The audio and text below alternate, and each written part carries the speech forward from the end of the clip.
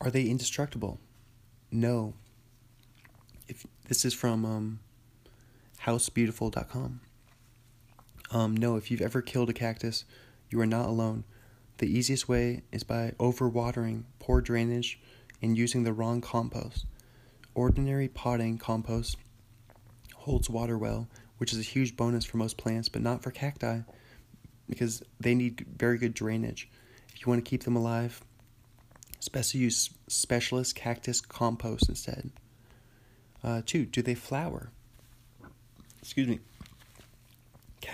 Cacti are all flowering plants, but some have more prominent blooms in our few, such as Mammillaria, Gymnocalcium, and Parodia, that will flower quite easily with impressive, colorful displays. Oh, I did not know that, really. I never really picture a cactus as being colorful. I just picture a cactus being green, but I love cactuses. I don't know what it is. Maybe it's like the desert. Maybe it just all comes back to like my obsession with, I guess I'm just obsessed with like Southern California. Even though you don't really associate cactuses with them. That's palm trees. You think cactus, you think Arizona. And I definitely don't want to live in Arizona. So way too hot. How do I get them to flower? Cacti flower on fresh growth. So if your plant just sits there unchanging year after year, it's very unlikely to flower. What you should do is get the plant to follow its natural growth cycle. It needs to go dormant in winter, then wake up in spring. So put it somewhere dry and cold, but not dark, over winter, and stop watering altogether. Then in spring, give it as much sunshine as possible and start to water it. That's so interesting. So yeah, keep it in a dark place during the winter and then sunshine in the spring.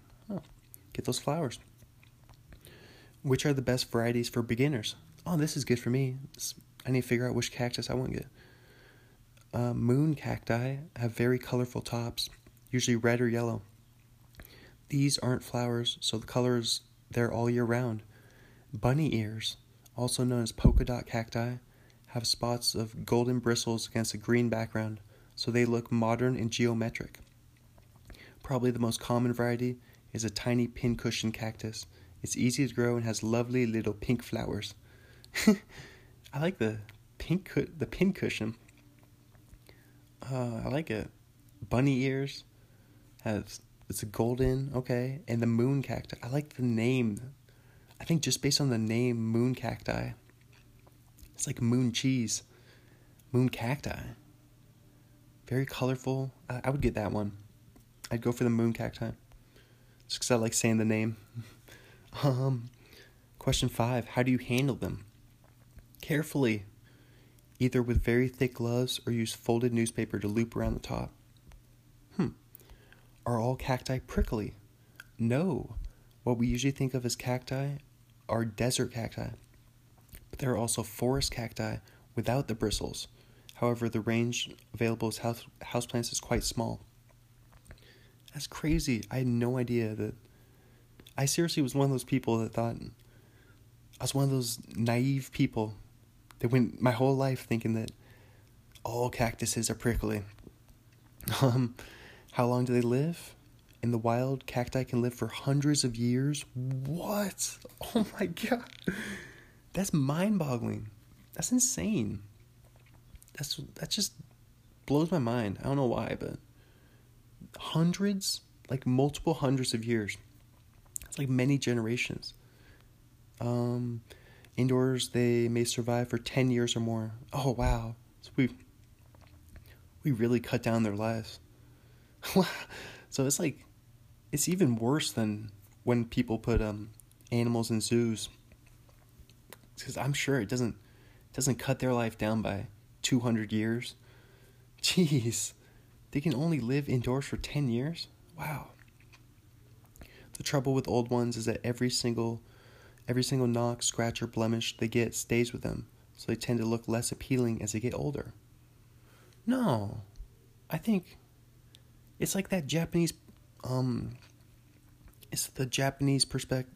what was that Japanese principle? Man, I'm trying to memorize it now. I'm having trouble memorizing it. Oh my gosh, imperfection. Japanese imperfection. It's we talked about wabi sabi. Yeah, we talked about wabi sabi. It's the beauty in imperfect, impermanent, and incomplete. So, I'm saying that the cactuses with the bruises are. You just gotta look at them with a wabi sabi. Look at them. That's what makes them special. Those like the little weird things about them, the little eccentricities, the weird stuff. It's just like with people, you know. It's the weird stuff about people that makes them special. It makes them interesting, worth talking to.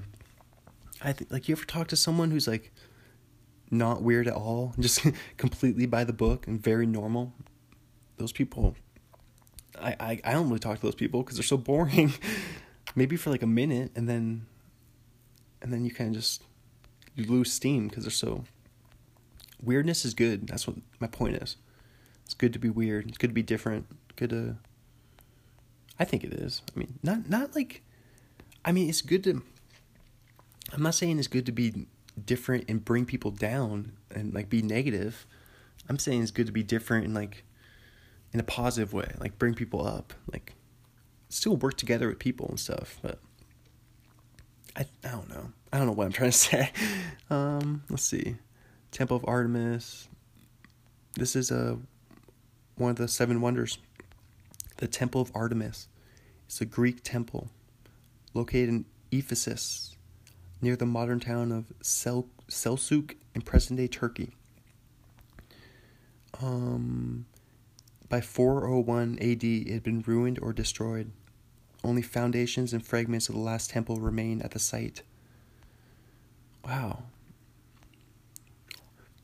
The next greatest and last form of the temple, funded by the Ephesians themselves, is described in Antipater of Sidon's list of the world's 7 wonders. Here we go. I have set eyes on the wall of lofty Babylon, on which is a road for chariots, and the statue of Zeus by the Alpheus, and the hanging of gardens, and the colossus of the sun, and the huge labor of the high pyramids, the vast tomb of Mausolus. But when I saw the house of Artemis that mounted to the clouds, those other marvels lost their brilliancy. And I said, Lo, apart from Olympus, the sun never looked on aught so grand. Man, people spoke. Like, it just. I don't know. I had a funny thought just now. Like, I wonder if there was like a. What's the right word for it? What's the politically correct word? I don't care about politically correct. What is this? What was there like white trash? Was there white trash back in the day? Because, like, were there rednecks? Was there white trash? Because, like, if you're talking, even if you were like, you know what I mean? Like, I don't know, Duck Dynasty or something, or Honey Boo Boo. And you were just saying, but if you spoke, if your sentences sounded like, Lo, apart from Olympus, the sun never looked on aught so grand. If like you spoke that poetically, then I don't know. I just think that'd be a hilarious thing. I don't know what my point was there, but I like to think everyone, yeah, like no matter what class you were, everyone spoke with that like elegance back then. Huh? But I mean, I don't know. I guess everyone still speaks the same today, though. What am I talking about? Like I mean, if I'm thinking like English, I'm thinking America, I'm thinking our culture. I mean, I guess there's just like like different parts of the country have different sayings, accents have different sayings and whatnot. But in general, we're all still saying the same message, I would say. I don't know what I'm talking about. Statue of Zeus at Olympia. This is Greeks. Oh my gosh. Let's take a little break from the 7 wonders. Let's oh no. Yeah, let's take a little break. We'll come back and talk to Statue of Zeus in a second. Let's read a little bit more of our good old friend Carl Duker's book, Night Hoops. This is chapter 4. I'm digging it. I'm loving it. Ba-da-ba-ba-ba. Here we go. And then it was Thursday, game day. The halls of Bothell High buzzed with excitement. Kids I didn't even know were coming up to me. Go get him. You can do it. We're behind you. Game time was 7:30. I was in the locker room dressing at 6:30 when Trent came in. He nodded to me, but that was it. The other guys filed in one by one. They were nervous, not talking much. In our first game against Franklin, Trent and I scored all those points when they weren't taking us seriously. There'd be no sneak up on them tonight. Half an hour before game time, O'Leary went to the blackboard. The chalk banged as he spelled out in huge capitals the word team. Then he put about 10 exclamation points next to it, smacking the blackboard so hard that the chalk finally broke in half, one piece flying across the room. This is it, gentlemen. This is what we've been working for. This game, these couple of hours, all of us, together. Everything moved quickly then. The door leading to the court was thrown open, and I was swept along into the throbbing gym. We did our passing drill. The ball boys threw out a half-dozen balls, and we shot around. The horn sounded, and the next thing I knew, the second stringers were moving to the bench, and along with Darren and Tom, Luke and Trent, I headed to the center court. Then the toss went up, and the ball came to me. The instant I touched it, I came alive from head to toe. The whole world was a rectangle, 90 feet long and 50 feet wide, and what happened inside, it made sense. It's tough to run the fast break early in a big game. The defense is pumped. At every practice, all they've heard is get back on defense. Nobody's tired. Nobody's discouraged. Everybody's hustling. You can blow a team out of the game late in the half or early in the third quarter. But in the first quarter, it's your set offense that's got to carry you. I'd always run our set offense through Trent, and I started out that night doing the same. But Franklin had scouted us. The second Trent touched the ball, they ran a swarming double-team trap at him.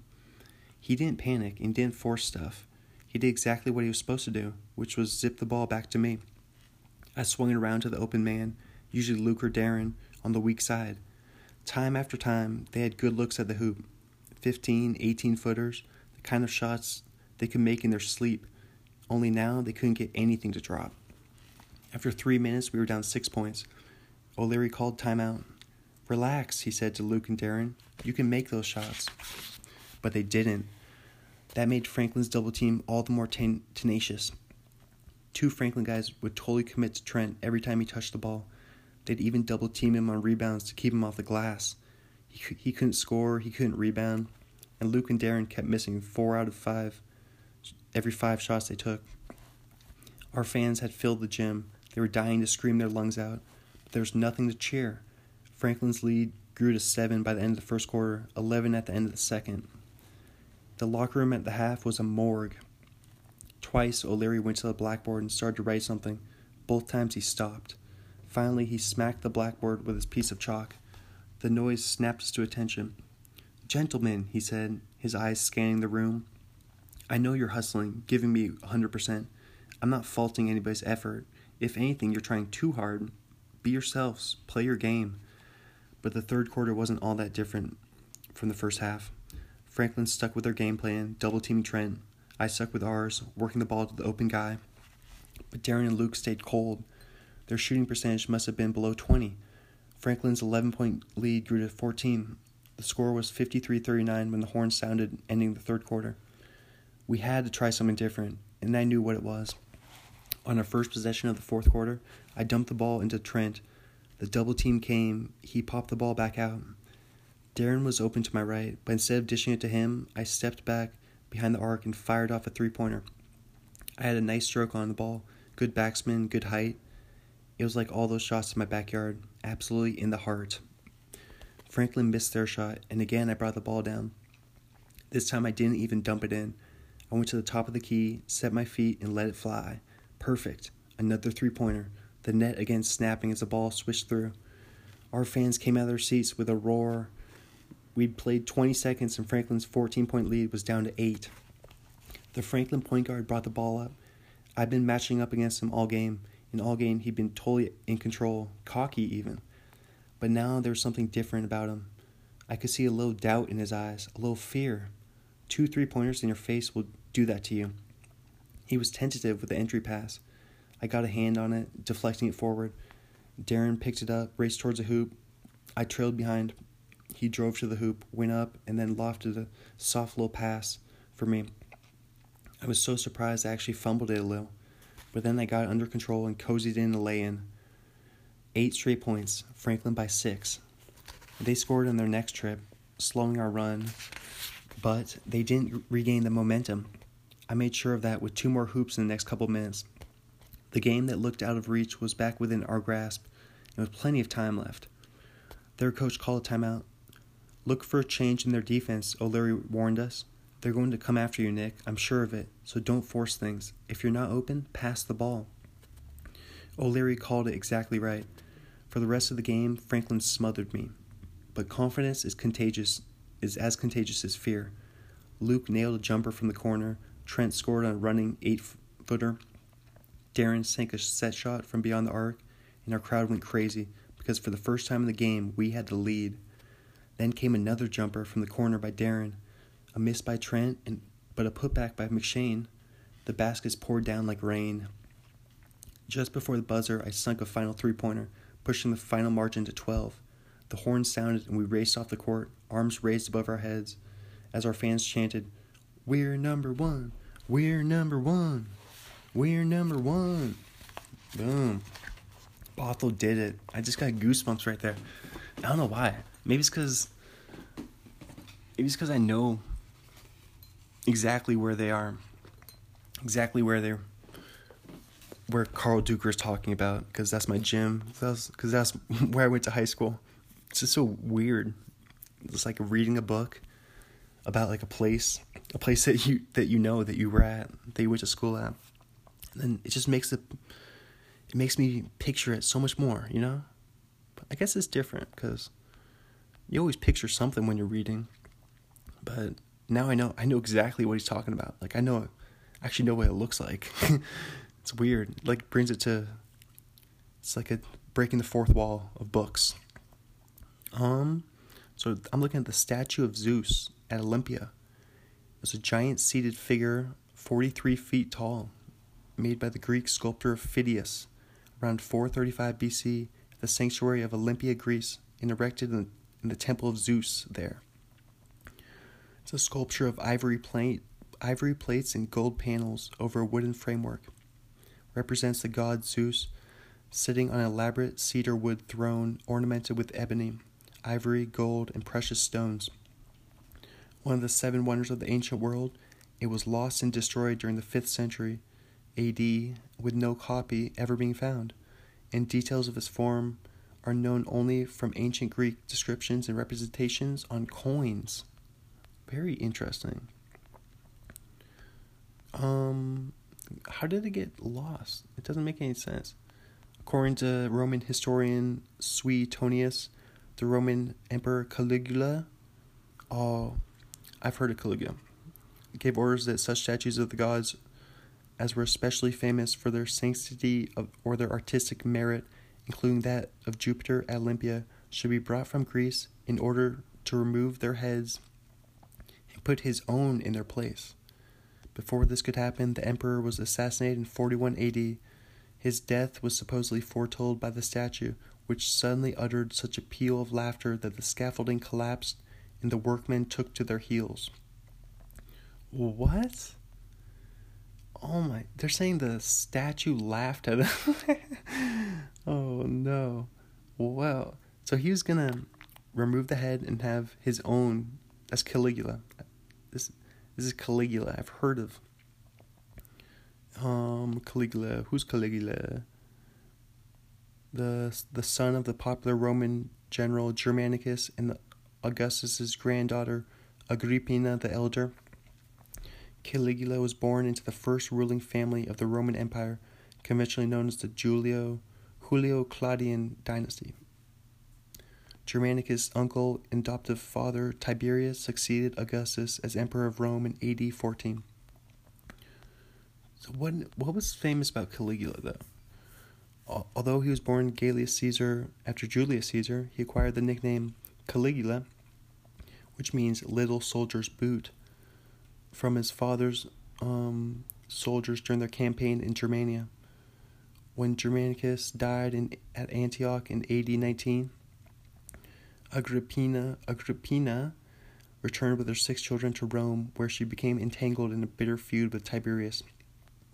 The conflict eventually led to the destruction of her family, with Caligula as the sole male survivor. Lone survivor. Talked about that Mark Wahlberg episode 2, Stars Born. Lone survivor. In ancient Greek, lone survivor.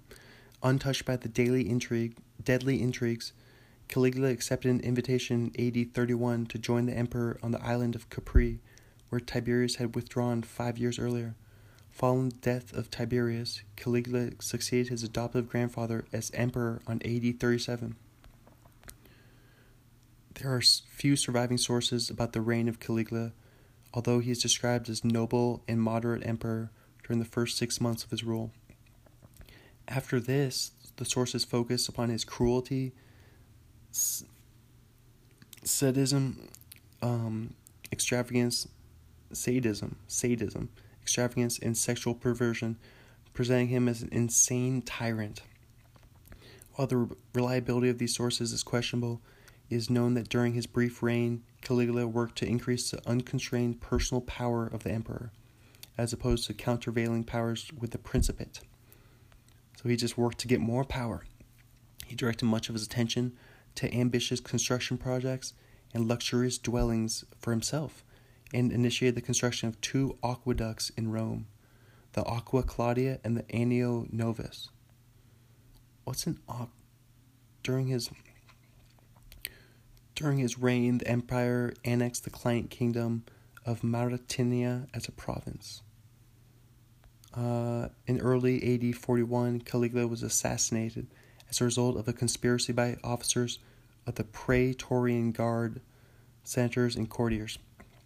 The conspirators' attempt to use the opportunity to restore the Roman Republic was thwarted, however. On the day of the assassination of Caligula, the Praetorians declared Caligula's uncle Claudius the next Roman emperor.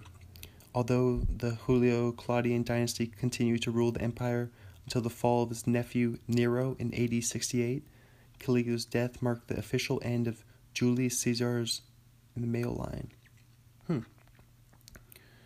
Okay, very good. That's a little Caligula talk. That's your Caligula talk for the day. Let's get out. It won't let me out of there. It's working against me. Wikipedia is working against me. So let's go. Wow, we haven't done this for a while. Let's actually get back to Tommy Hanks. Let's go back to Tommy Hanks' IMDb page. So, TV series documentary from 2003 called Freedom, A History of Us. He plays a bunch of different characters. Abraham Lincoln, Charles E. Wood, Jacob Coxey, reporter Daniel Boone, and Paul Revere. What is that, like a drunk history? It sounds like a sober drunk history. Sober history. Just normal history, sober history. 2004, he is in The Lady Killers as Professor G.J. Dorr. This is 104 minutes, rated R, comedy crime thriller. An eccentric, if not charming, Southern professor and his crew pose as a classical ensemble in order to rob a casino, all under the nose of unsuspecting but sharp old landlady. What is this, like Ocean's 11 or something? What? It's a classic robbed a casino ensemble. 2004, The Terminal. He plays Victor Narvosky. This is another one. I've heard of this one, but heard it was really good. 128 minutes, PG-13, rom-com drama. Excuse me. An Eastern European tourist unexpectedly finds himself stranded at JFK Airport and must take up temporary residence there. He plays an Eastern... Oh yeah, I guess his name is Victor Navarsky. 2004, Elvis has left the building. He plays Mailbox Elvis. What is this? Mailbox Elvis? Is this like the Spider-Verse? It's like the Spider-Verse of Elvis movies. Oh my gosh, that's hilarious. That would be so funny. That'd be so funny if they made a Elvis version of the Spider-Verse, and it's just like drunk Elvis, fat Elvis, cool, like rock Elvis in his prime, all the different Elvises. Black Elvis, white Elvis, Asian Elvis, Mexican Elvis, all the Elvises. I mean, there is the Elvis convention in Las Vegas. Oh, what movie was that?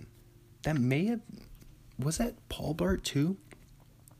That may have been Paul Blart 2 when they made the Elvis joke. Not the only Elvis joke ever, but about all the Elvises on the plane going to Vegas. I think it was Paul Blart 2, actually. I think it was. 2004, The Polar Express. Hero boy, father, conductor, hobo, Scrooge, Santa Claus. Jeez. Tom Hanks loves playing different characters in the same movie. This was a great book. I think I read this book. It's got a classic cover. Like the book covers, it's just like a train in the dark, and then you can see the light going out there, the fog. Oh, a train in the snow. Nothing like a train ride in the snow. 100 Minutes, rated G, animation, adventure, comedy. On Christmas Eve, a young boy embarks on a magical adventure to the North Pole on the Polar Express while learning about friendship, bravery, and the spirit of Christmas. All right. I'm sure the book's better. TV movie, 2004. The Rutles 2, Can't Buy Me Lunch. He plays Tom Hanks' interviewee. What is this? 23 years after the release of the original Rutles documentary, famous artists, actors, and musicians speak out on how the Rutles influenced them. Who's the Rutles? Is this a band? It sounds like a spin-off of the Beatles. It is a band. The Rutles. It's like a knockoff. It's a great value version of the Beatles. Wait, no way. Maybe I must have gotten a hint from... I swear I did not... I only glanced at the movie poster. I only glanced at it, but I barely even looked at it. The Rutles. They're a rock band known for their visual and oral pastiches, and parodies of, guess what band? The Rolling Stones. No, just kidding. Parodies of the Beatles. That's insane. That's not that crazy, but that is pretty funny, though. They were right.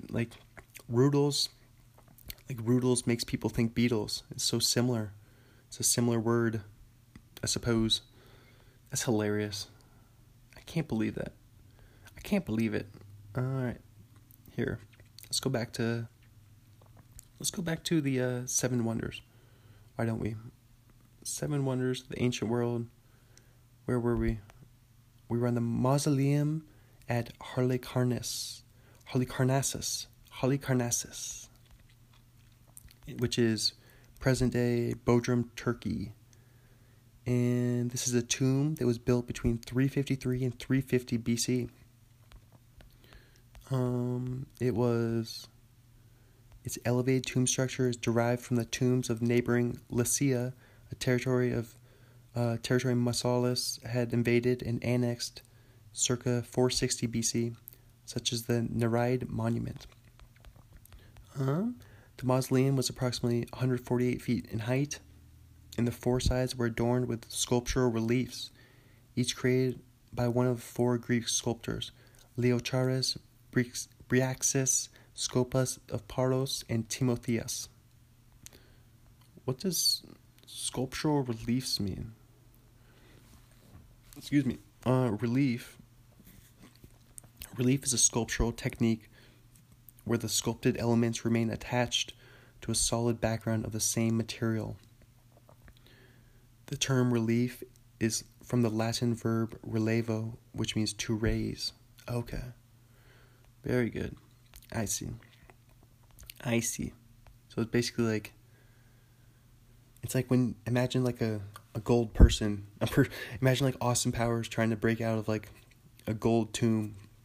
I don't know why it has to be Austin Powers, but, and then like the outline of his face, if it was like in gold, that would be a sculptural relief.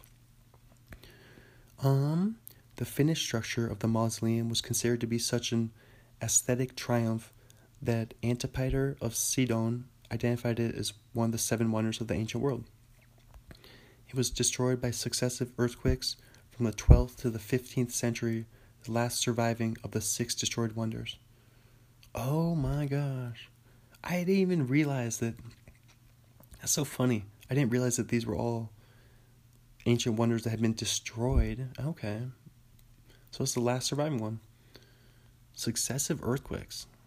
Or if it was aftershocks or back-to-back big ones. The Colossus of Rhodes this is the next one. A statue of the Greek sun god of Helios, erected in the city of Rhodes on the Greek island of the same name by Charis of Lindos in 280 BC. Oh my gosh. I know I just said that Italy is probably the country I most want to go to, but Greece. I think Greece might rival Italy. It's number 2. I'm going to say Greece is number 2. I love those like the picture of like the hillside. It's a famous Greek picture, like a hillside by the water, probably the Mediterranean Sea. Just a bunch of like white like rooftops.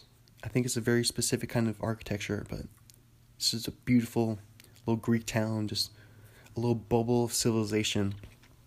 You know, it's a little bubble. It's just, that's like what the hill looks like. Just right on the side of the, just gorgeous. Oh my God, I could live there. I could live in Greece. Or Italy. I don't know. It'd be tough. I'd have to learn the language, that's for sure. It'd be weird to live in a place where you don't, you just have to learn, like you have to learn language, right? I mean, I wonder how many people speak English over there. That'd be an interesting thing to, I'm gonna say like Italy, English, like I wonder if like English speaking, what percent do people speak English? Oh, Italian. Oh, okay. Around 29% of the population speaks English in Italy. So about 3 out of every 10 people. That's not like a super low. That's like a good amount. It's almost enough to conversate with people. Almost. I would definitely want to learn a lot of Italian. Now, like if you're gonna live there, you gotta do the whole thing. You gotta go all in.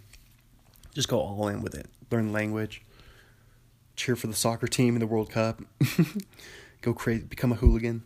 Do everything. Let's see. We're looking at Colossus of Rhodes. It was constructed to celebrate Rhodes' victory over the ruler of Cyprus, Antigonus Monophthalmus. Man, there's some big Greek names I've been reading. According to most contemporary description, the Colossus stood approximately 70 cubits, or 33 meters, which is 108 feet high. So taller than the Jesus statue in Brazil. The approximate height of the statue, which is the approximate height of the Statue of Liberty, from feet to crown.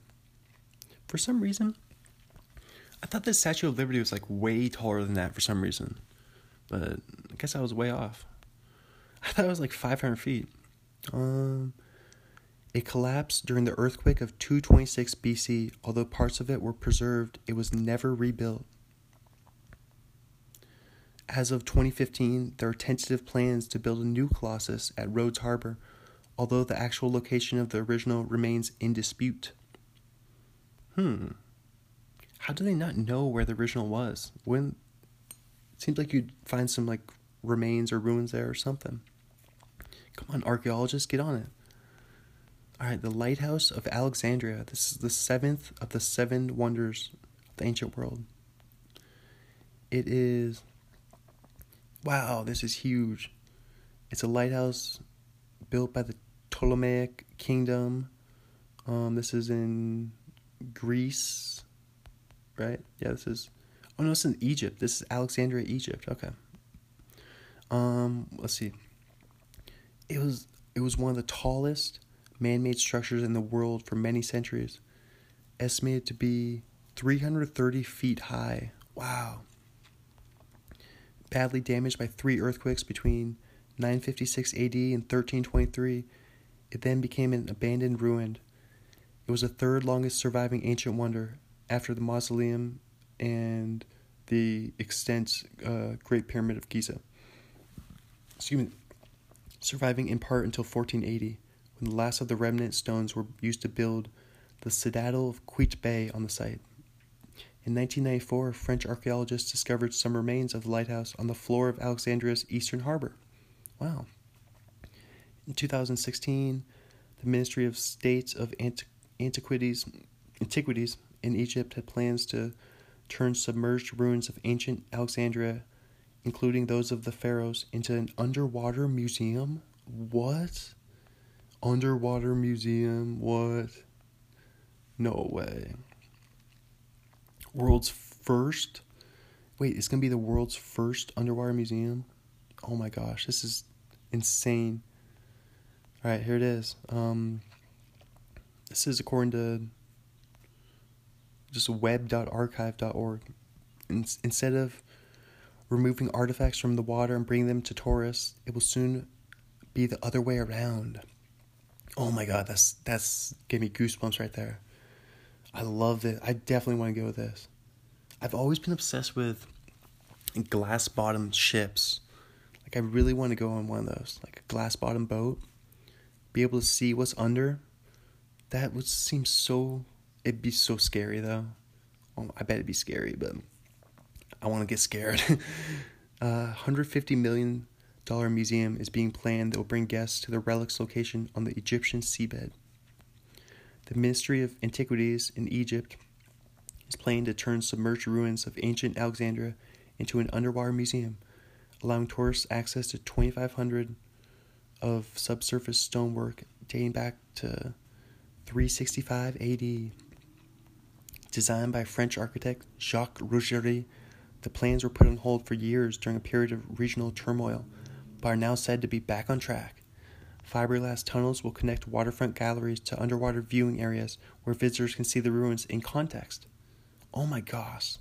I love it. That's so cool. Oh my god. I'm looking at a couple pictures of it right now. There's just going to be tunnels. That's insane. You're going to be able to walk around the bottom of the ocean in tunnels and just look at ruins. Why is this not already a thing? This is awesome, though. I can't wait to go to something like this. Gosh, I'm excited. I don't know why. I get more excited about going to this kind of stuff than like virtual reality and like technology. Like I want to see amazing stuff like with my own eyes, like in person. You know, I want to like touch it. I want to grab it. Let's see. The museum will feature 4 tall buildings with fiberglass tunnels to the 22-foot deep viewing platforms. There will be guest submarines that can tour the area, an opportunity to dive around the site for a closer look at the relics. Glass submarines, not guest submarines. Oh my god. What if you could just rent out a submarine? This is our guest submarine. Oh, dude, I've always wanted to go on a submarine too. It seems very scary though. There's just something about under the ocean, under the water that's fascinating to me. But like scuba diving is really scary to me. It's the part where you can mess yourself up by going up too fast. I don't like that part. I just don't like it. It's too scary. But I'd be more likely to go in a submarine than scuba diving probably. I would say. Submarine seems very cool to go in. Many of the treasures in Alexandria were submerged during the Middle Ages due to earthquakes, but now they can be admired once again if plans are approved. Part of the purpose of the project is to further protect the ruins, which are prominent targets for thieves and difficult to police without permanent surrounding infrastructure and round-the-clock eyes on the site. Wow, those are some hard-working thieves. You're robbing underwater ruins. Like, that's what I'm talking about. Those guys are scuba diving. Think about, like, how much harder, like, that person has to work than some, like, cyber hacker person who just, like, sits at their computer and just hacks into something. This person they have to rent scuba equipment and map out the bottom of the ocean. Oh my god. You have to have so many onions, so many cojones. Just, you have to be bold, like confidence. To be like, not only am I a thief, I'm the Michael Phelps of thieves. Wow, the Lighthouse of Alexandria. I love lighthouses too. Lighthouse is another obsession of mine, I would say. All right, let's do a few more Washington State facts here. Let's see. The region around eastern Puget Sound developed heavy industry during World War I and World War II, and the Boeing Company became an established icon in the area. During the Great Depression, a series of hydroelectric dams were constructed along the Columbia River as part of a project to increase the production of electricity. This culminated in 1941 with the completion of the Grand Coulee Dam, the largest dam in the United States. During World War II, Seattle was a point of departure for many soldiers in the Pacific, a number of which were quartered at Golden Gardens Park. Golden Gardens, that's really close to, that's around the area where I was mowing lawns this past summer in Seattle. It's a well-known beach park in the area. In eastern Washington, the Hanford Works atomic energy plant was opened in 1943. It played a major role in the construction of the nation's atomic bombs. In 1980, the northeast face of Mount St. Helens exploded outward, destroying a large part of the top of the volcano. As of 2004, Washington's population included 631,500 foreign-born, which is 10.3% of the state population, and an estimated 100,000 illegal aliens, which is 1.6% of the state population. The six largest reported ancestries in Washington are German, 18.7%, English, 12%, Irish, 11.4%, Norwegian, 6.2%, Mexican, 5.6%, and Filipino, 3.7%. I'm mostly German and Norwegian, I believe. I think those are the two primary ones. Arneson, that's a Norwegian last name. My dad's side is mostly Norwegian. I'm surprised. Actually, I don't know. It's just because the Ballard area, the neighborhood where I was mowing lawns last summer, working mowing lawns, doing it big. The Ballard area, so many Norwegian people, and so many Nordic people, like Swedish and Finnish, but mainly Norwegian. It's a big Norwegian neighborhood. Washington is home to many innovative internet companies, including Amazon, Classmates.com, Whitepages.com, and Marchex. The percentage of non-religious people in Washington is the highest of any state, and church membership is among the lowest of all the states. That's interesting. The highest percent of non-religious people in any state in Washington. That's so interesting. I could see it though. It's like people here are super, independent-minded, very progressive, very liberal and progressive, but even more than that, just super independent. And what's the word? I can't remember that other. It's not like liberalism. It's like the independent liberalism. How come I can't remember what it is? But that's okay. I'll let go. There's lots of that. There's lots of that going around here. What is that? Independent. It's not independent Liberal. Oh, libertarian. Yep, libertarian. That's the word I was looking for. I think even more than liberalism here in Washington, there's lots of libertarians, I think. Like people like, I don't know, maybe not though. Actually, don't trust me at all. Those stats are probably completely bogus. I just think there's like so many people here in Washington, like a lot of people.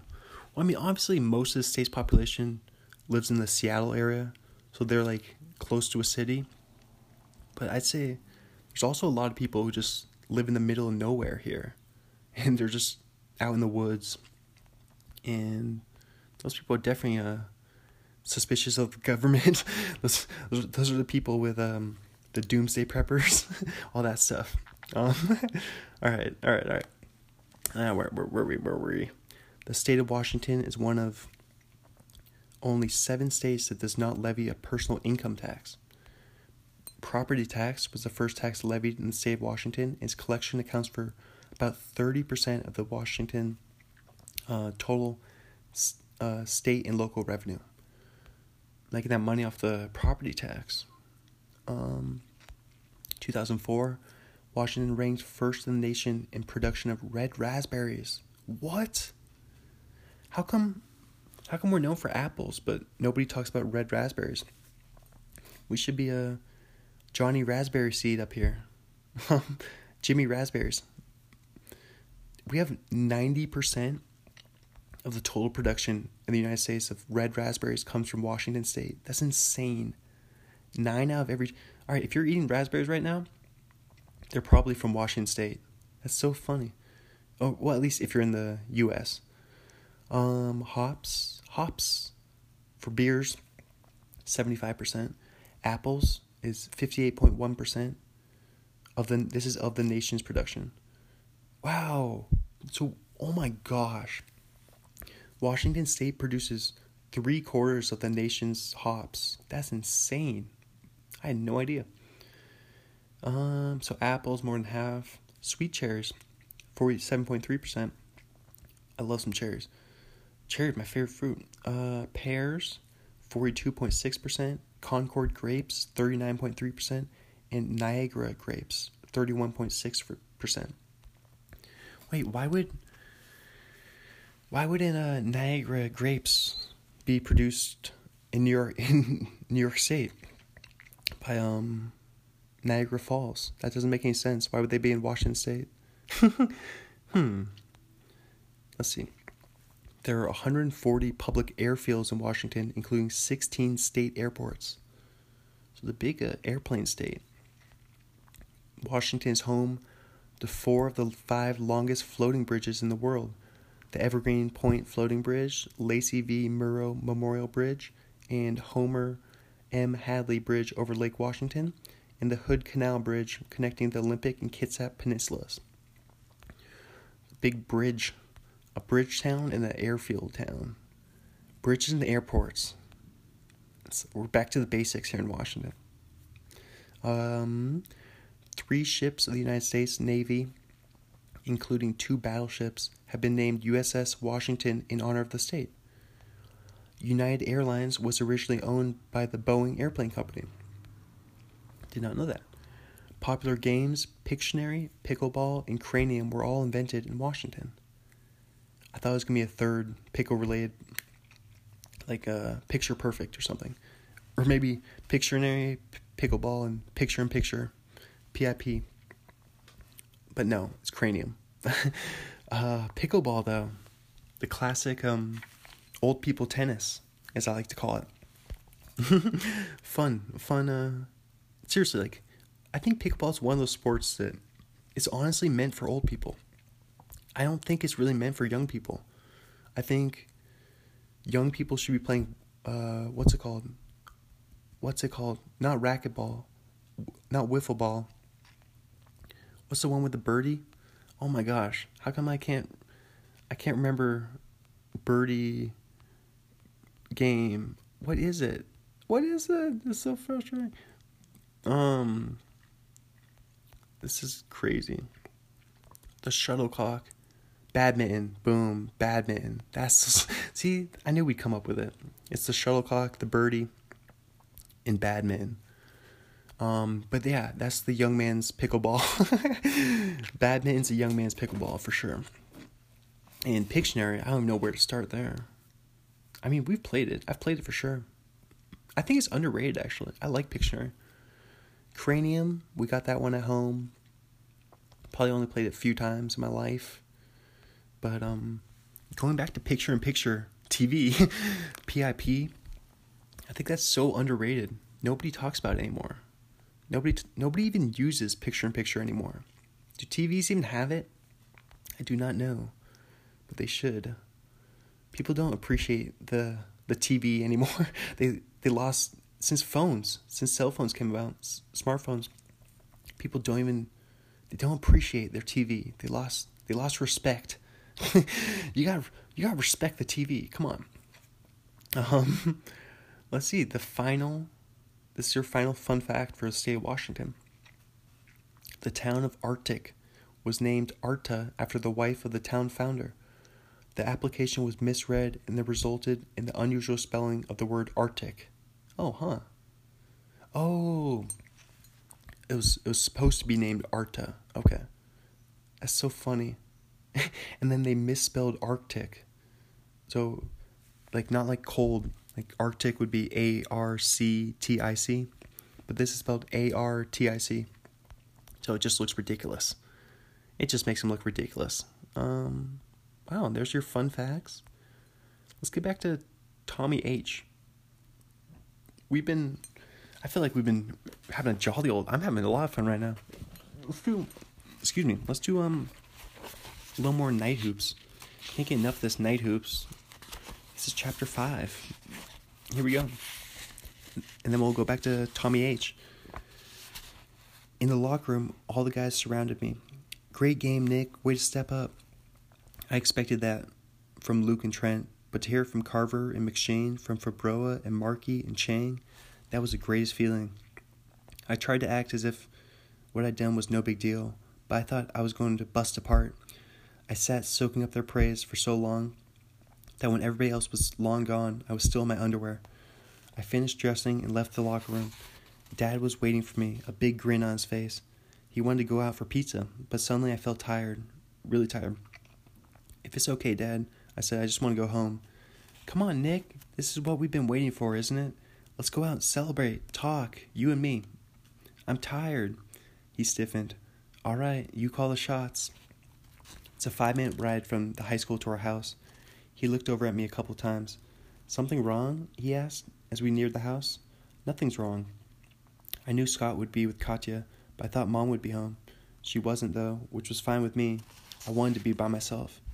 I went to the kitchen and got some chocolate chip cookies and a glass of milk. I sat at the kitchen table, enjoying the quiet, the cookies, the cold milk. My mind wandered, jumping here and there. I remembered the shots, the passes, Franklin's early lead. Then I was in the locker room before the game, looking at the blackboard and the one word O'Leary had written, team. I'd heard it a million times, but I'd never really understood what it meant before. Seniors and sophomores, first stringers and bench warmers, we were all one, all doing things together that we couldn't have done on our own. It was a great feeling, a feeling I didn't want to give up. That's when I knew I had to go see Trent one last time. It was crazy in a way. 3 months earlier, I'd have been glad to have him leave. In fact, I would have bought him his ticket. But now I know him. His crooked smile, the way he took 2 stairs 2 at a time, his stutter step dribble on drives to the hoop. I knew him. And when you know somebody, everything changes. I looked out the window. There was a light on upstairs. Excuse me, I did it again. A light on downstairs. I laced up my shoes, headed across the street, and tapped on his door. Immediately, it opened up. He peered out through the screen. You got a minute? I asked. He stepped out onto the porch. I guess. What's up? I thought for a moment, wanting to pick my words carefully. I just want to know how things stand, I said. He looked at me, his face blank. I'm still going, if that's what you're asking. But why? I said. You don't want to go. I know you don't. He looked away. It's not a question of what I want to do. I thought for a while, trying to get the words just right. So we looked out for you when you were little, okay? Nobody's arguing. He was a good brother. But that was a long time ago, Trent. You can't mess up your own life just because Zach gave you pretzels and a can of Coke 12 years ago. It doesn't make any sense. His eyes flashed. I already told you I'd stay for the Garfield game. I'm not talking about the Garfield game. I'm talking about everything. The hoops at night in the backyard, the school stuff, everything. The summer and next season and the season after that. He shook his head. You don't get it, do you? No, I don't, I said, my voice rising. I don't get it. He shook his head. I just don't fit with guys like you. I never have and never will.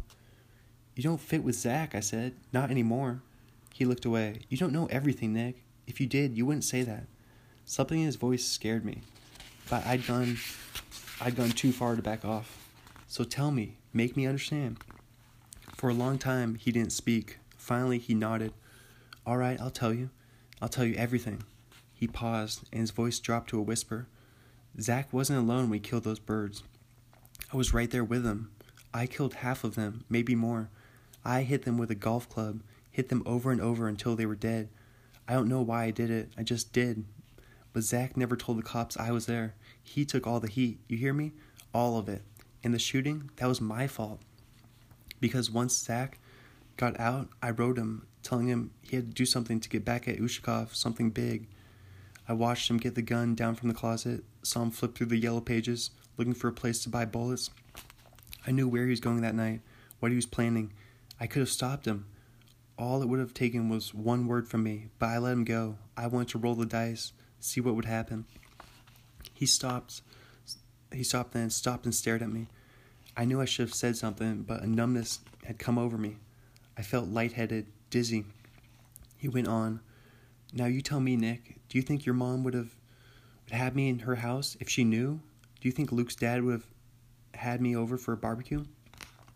You've changed, Trent, I said, finally finding my voice. You're different from what you used to be. He snorted in disgust.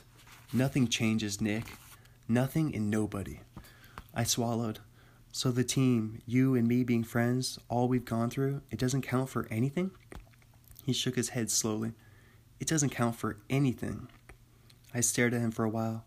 If that's how you feel, I said at last, then don't wait until after the Garfield game. Go as soon as you can, tonight even. With that, I turned and headed across the street toward my own house.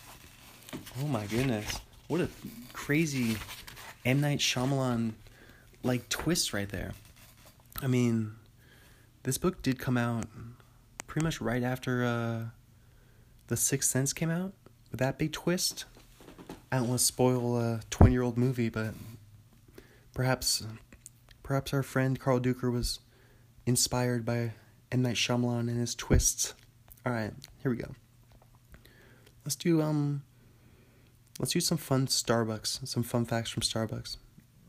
Since this is the Washington State episode, so we might as well represent the company that everyone associates with Seattle. This is from Mental Floss.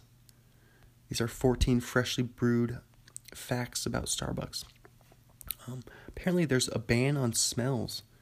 Because aroma is so crucial to the Starbucks experience, Scholl's laid down the law early on. Nothing can interfere with the smell of their freshly ground coffee. The stores banned smoking in the late 1980s, years before it became commonplace. Employees are asked not to wear perfume or cologne, and under no circumstances is pastrami to be stored anywhere on the premises. Wow, this is so funny. The mermaid used to show nipple. What? Of course, that doesn't happen anymore. People are so uptight. There'd be outrage. Think of the outrage that people would have if the Starbucks logo. What if they changed the logo back to make her show the nipple again? That'd be so funny. People would get so mad. Think of all the oh my gosh, I love it. I think Starbucks should do it just as a publicity stunt. When IHOP switched to IHOB for the burgers, Starbucks should do that's their version of IHOB, is the nipple on the mermaid. Alright, the siren of the famous Starbucks logo is intended to represent the seductive power of coffee, with her hair tastefully covering any hint of immodesty. But When Starbucks was still a regional chain in 1970s Seattle, their logo was more candid. The mermaid had fully exposed breasts. Some customers commented on it, but it didn't become scandalous until the company began making deliveries and had to put their signage on trucks.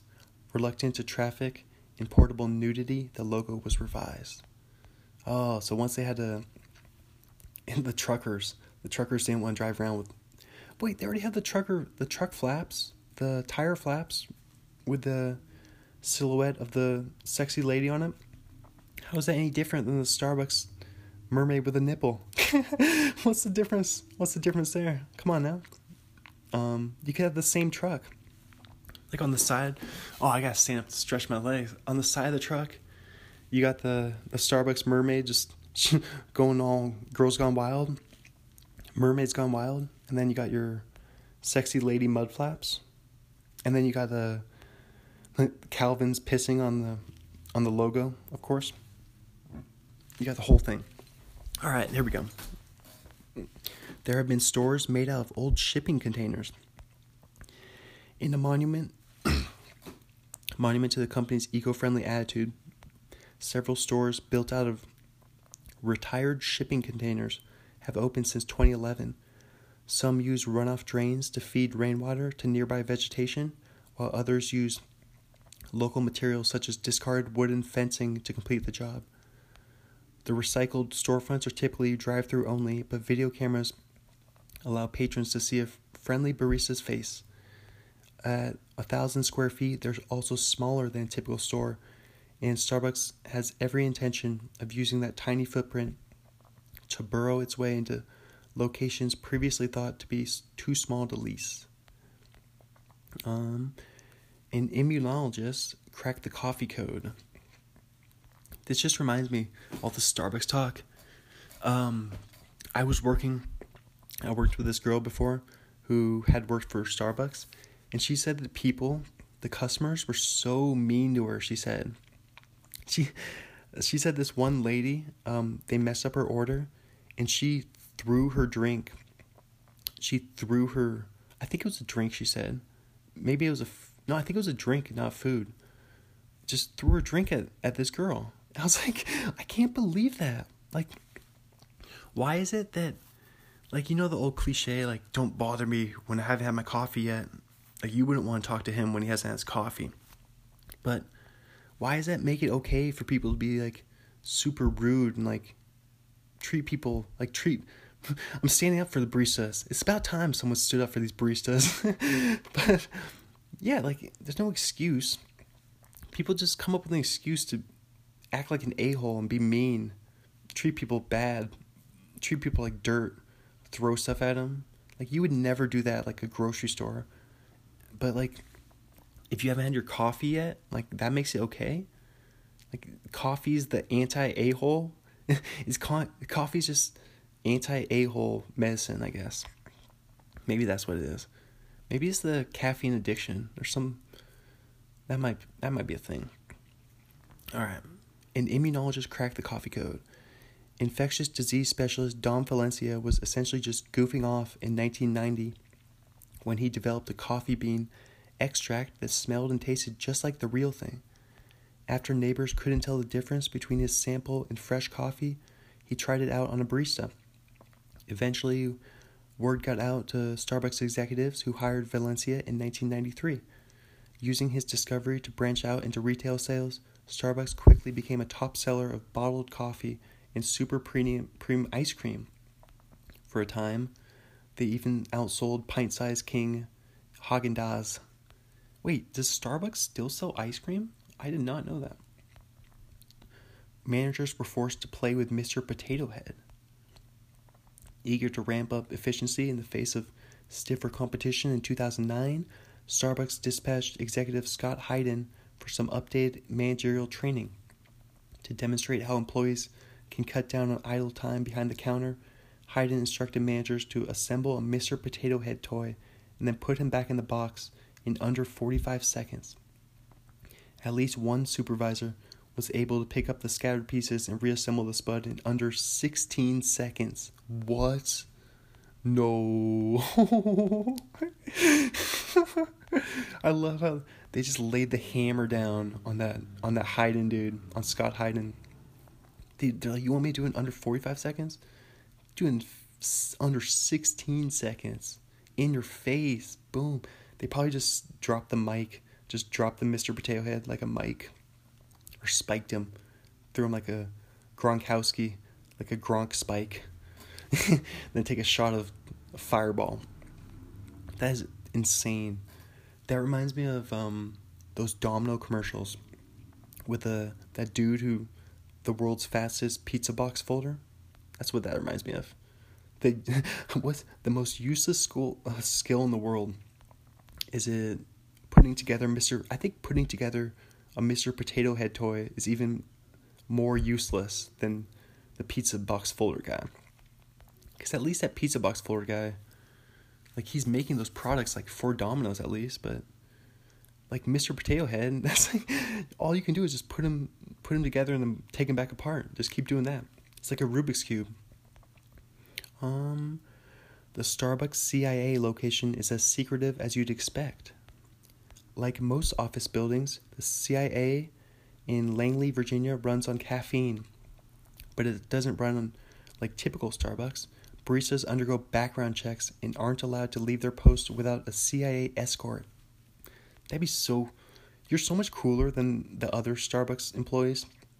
If you work at the CIA location, you seriously, like, you're not even in the same class.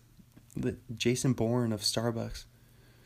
I wonder if I wonder if they, like, are all secret agents or something. They all know Taekwondo. Speaking of which, that just reminded me, I was just talking about chiropractors.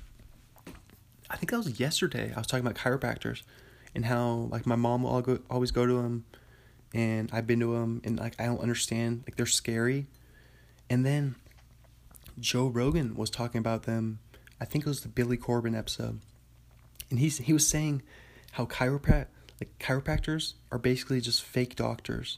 Like, they just made up, like, the inventor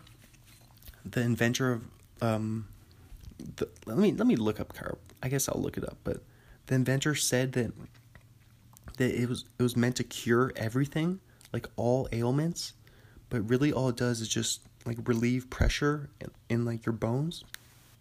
It relieves stress, but they say it's like witch power basically. And that move where I was telling you guys, like, the move where they grab your neck and snap it, and it was really scary. Joe Rogan said that people have died from that. They've killed people. Chiropractors have killed people from snapping their necks. And I was I will never go to a chiropractor again. Like, seriously, like, it's like a momentary bliss, momentary adjustment, but it only works for however long, an hour or so, but it doesn't cure anything. It's what's it called? Who science? What are they called? Woo science. That's what it's, not hoo. That's the owls. That's owls science. That was a trivia question today at the gym, was what animal or what only asks questions but never answers. And the answer was an owl, because it just goes hoo. So, all right. Back to Starbucks here. Customer names cannot be called out or written on cups due to security concerns. That's so funny. Why don't they just write fake names? They should write, like, code names, like Eagle. Iron Eagle, we have a venti iced coffee for you. I have a small, that's a small frappuccino. A small frappuccino for Blazer Bullets. It'd be funny if the CIA Starbucks, if they did like a small, medium, large, but they don't abide by like the tall grande venti. No, we do small, medium, large. Ariana Medium, she's my favorite she's my favorite pop star. Ariana Medium. There we go. That's a joke right there. That's a corny joke. It's a corny dad joke for you. Ariana Medium. Wait, because It goes tall, then grande, then venti. So grande is the medium one. There you go. You get it. Despite the precautions, it's still a social atmosphere. According to the Washington Post, one key member of the team that assisted in locating Osama bin Laden was recruited there. Wow. The employee dress code is very specific. When Schultz opened his line of 2 Giornaro espresso bars in 1985, he mandated employees wear the bow ties and crisp white shirts common in Italy.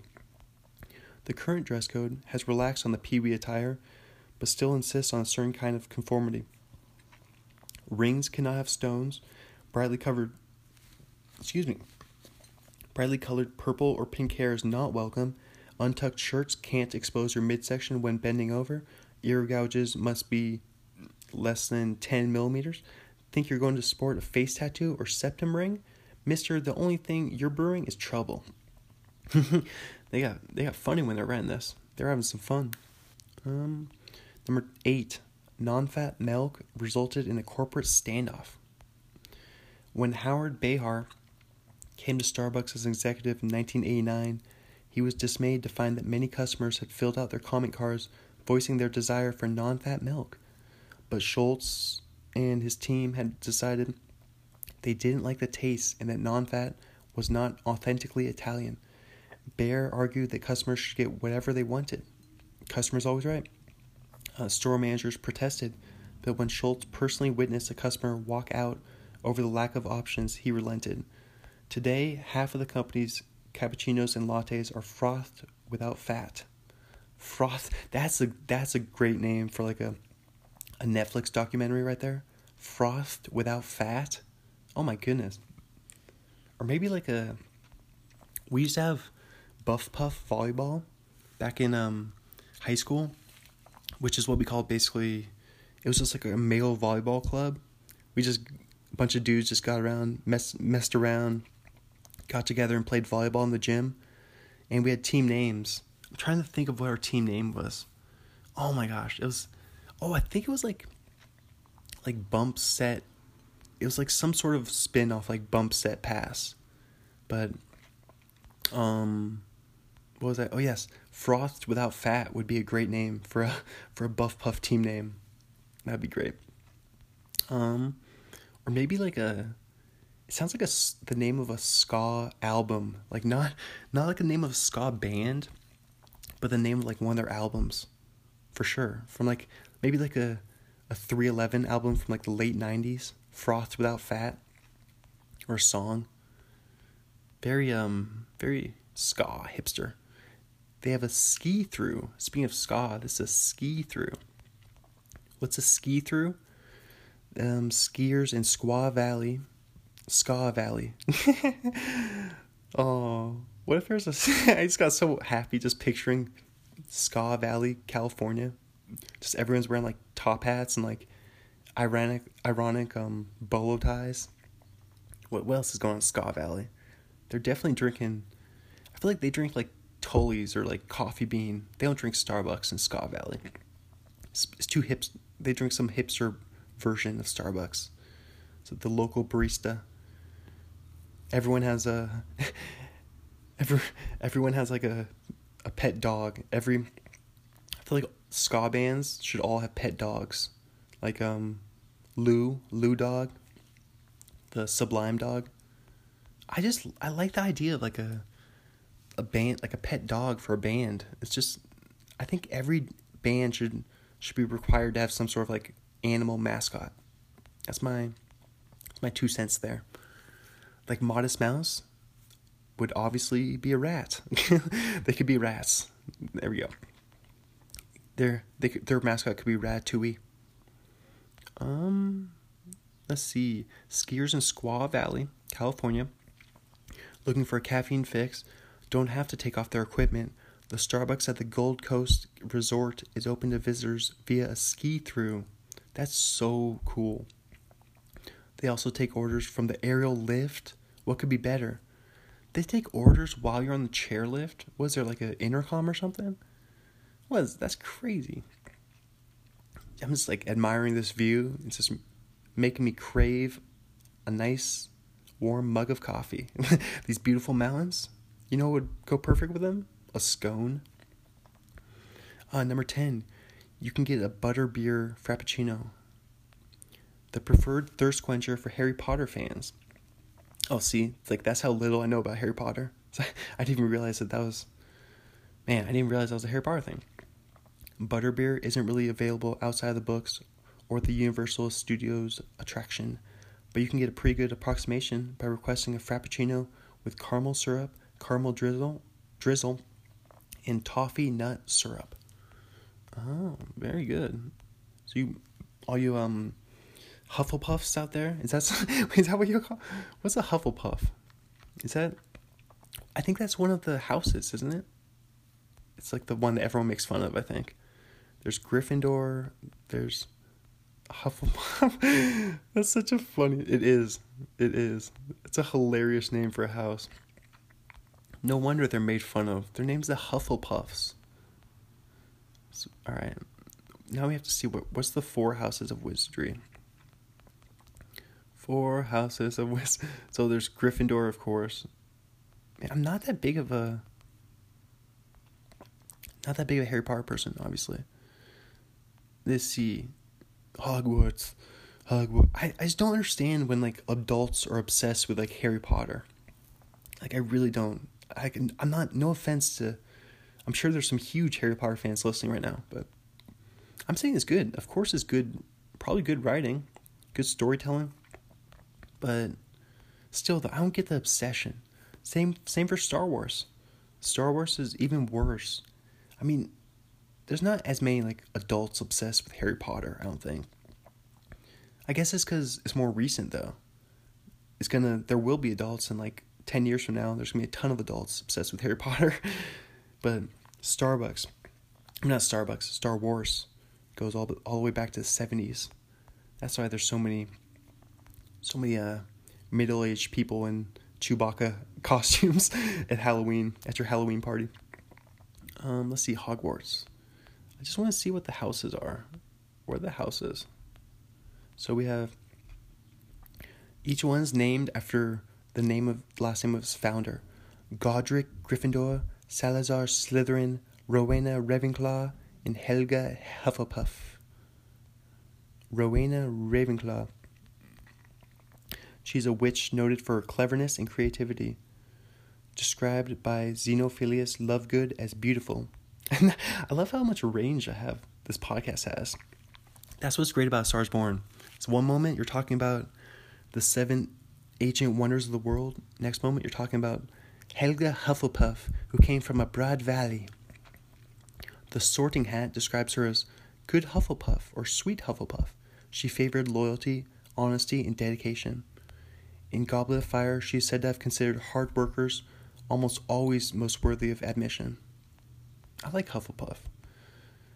Godric Gryffindor, one of the 4 founders of Hogwarts School of Witchcraft and Wizardry. He was good friends with Salazar Slytherin, but they had conflicting ideas as Salazar believed no Muggle-borns should be accepted into Hogwarts. Godric Gryffindor was the most accomplished dueler of his time, an enlightened fighter against Muggle discrimination, and the first owner of the celebrated Sorting Hat. His known relics are a goblin-made sword adorned with rubies, also known as the Sword of Gryffindor, and the Sorting Hat. What's the Sorting Hat? The Sorting Hat is an sapient artifact used at Hogwarts, which uses legilimency, which is the ability to read minds. Oh. To determine which of the 4 houses each new student is to be assigned for their school for the years. What? Oh, that's right. I do remember that. It's like their version.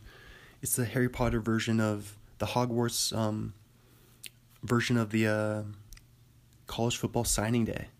You know, when high school kids, they get that table and they set out like 4 college hats. There's like Miami and LSU and Clemson, Notre Dame, and then there's like a ton of people there, a ton of cameras, press conference, and they pick which one they're going to go to right on the spot. That's how they select which team they're going to go to. Which, not team, but college. So that's the Sorting Hat. That's the that's the comparison there. Now let's read about Salazar Slytherin. He's power hungry, known for shrewd. Slytherin from Fen. What's Fen? Oh, Fen is a main type of wetland. It's like a grassy marsh or swamp or bog. Huh. It's like there's so many different words for these like swamps and bog. I've always been scared of like a bog, like swamp monster. Like that.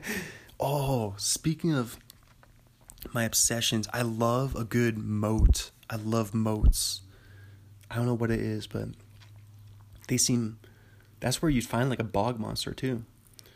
I would love to go, like I really want to go to Europe. Obviously I want to go to Europe, but one of the reasons is just the history, like the scope of history. And I'd love to just walk through a castle, just see what their moat is like, see like an old drawbridge, see that guillotine. I want to see a guillotine, like cut off like a crash test dummy head. I mean, obviously not I don't want to see it put to use for real, but crash test dummy head, sure. See what it looks like. Shrewd Slytherin. All right, so yeah, there's your Harry Potter chat. I think that's enough. Let's go back to Tommy H. Actually, let's go back to Starbucks. Then we'll go back to Tommy. So we were talking Harry Potter. The round tables may help you feel less lonely. Feeling self-conscious about sitting in Starbucks by yourself? Don't be. The round tables are there to help. The company believes the circular dining areas can make a space feel less empty when compared to the stern edges of a rectangular or square table. They don't want you to feel alone. So alone. This is funny. Mental floss is funny. I do remember my mom, I think she still subscribes to the magazine. I think she still gets that delivery. Oh, I remember having to collect magazine subscriptions in like elementary school. That's probably such a hassle for parents. I bet parents were probably subscribing to all sorts of magazines they didn't want just because their kids were asking them. It's like the same. It's like Girl Scout cookies that you read.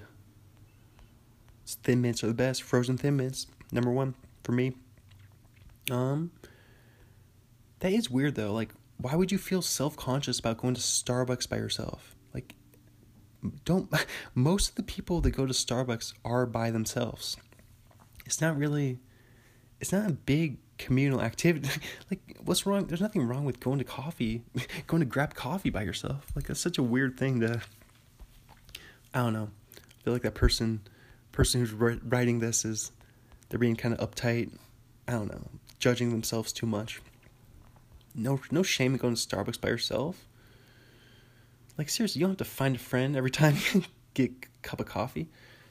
And like nowadays, like everyone uses it as a second office. They just bring their laptop, just set up shop there for hours. Number 12, the Disney Starbucks has magic chalkboards. When Starbucks opened at Downtown Disney in Orlando, Florida, some of the company's trademark features were tweaked to fit their magical affiliation. The chalkboard was reimagined as a 70-inch touchscreen that can render illustrations in real time. Customers can also draw on the screen using their fingers, take selfies, and see what visitors in Disney's Anaheim Starbucks are up to. What? That's so cool. That's the way of the future. I love it when like the future meets the past though. I think that's what it's all about. It's about combining like this new technology that we have like with the old stuff, and it just gives it new meaning. I don't know, why do I like it so much? It's hard to put a finger on it right now, but like there's something about a virtual reality chalkboard that I just really love. Like just like the same idea with like a Starbucks like in a storage container. Like, I like that. I like something about like reusing like these old things. The underwater museum. Oh my gosh. I mean, that's a completely different story, but I'm just still thinking about how cool that is. Number 13. Some stores have the technology for the greatest cup of coffee possible. Starbucks care a great deal about serving an excellent cup of coffee. Employees never let brewed pots sit for more than 30 minutes, and stores use no artificially flavored grounds.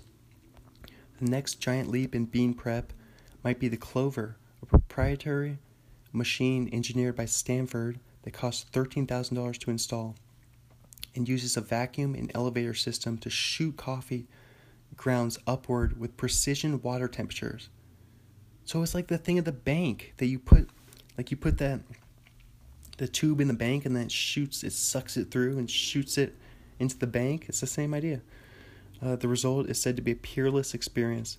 If you're lucky enough to be near a store that has one, expect to pay up to $5 a cup. Well, they usually cost it already costs $5 a cup. And number 14, the final fun fact of Starbucks here. Even if you're not in a Starbucks, you might be in a Starbucks.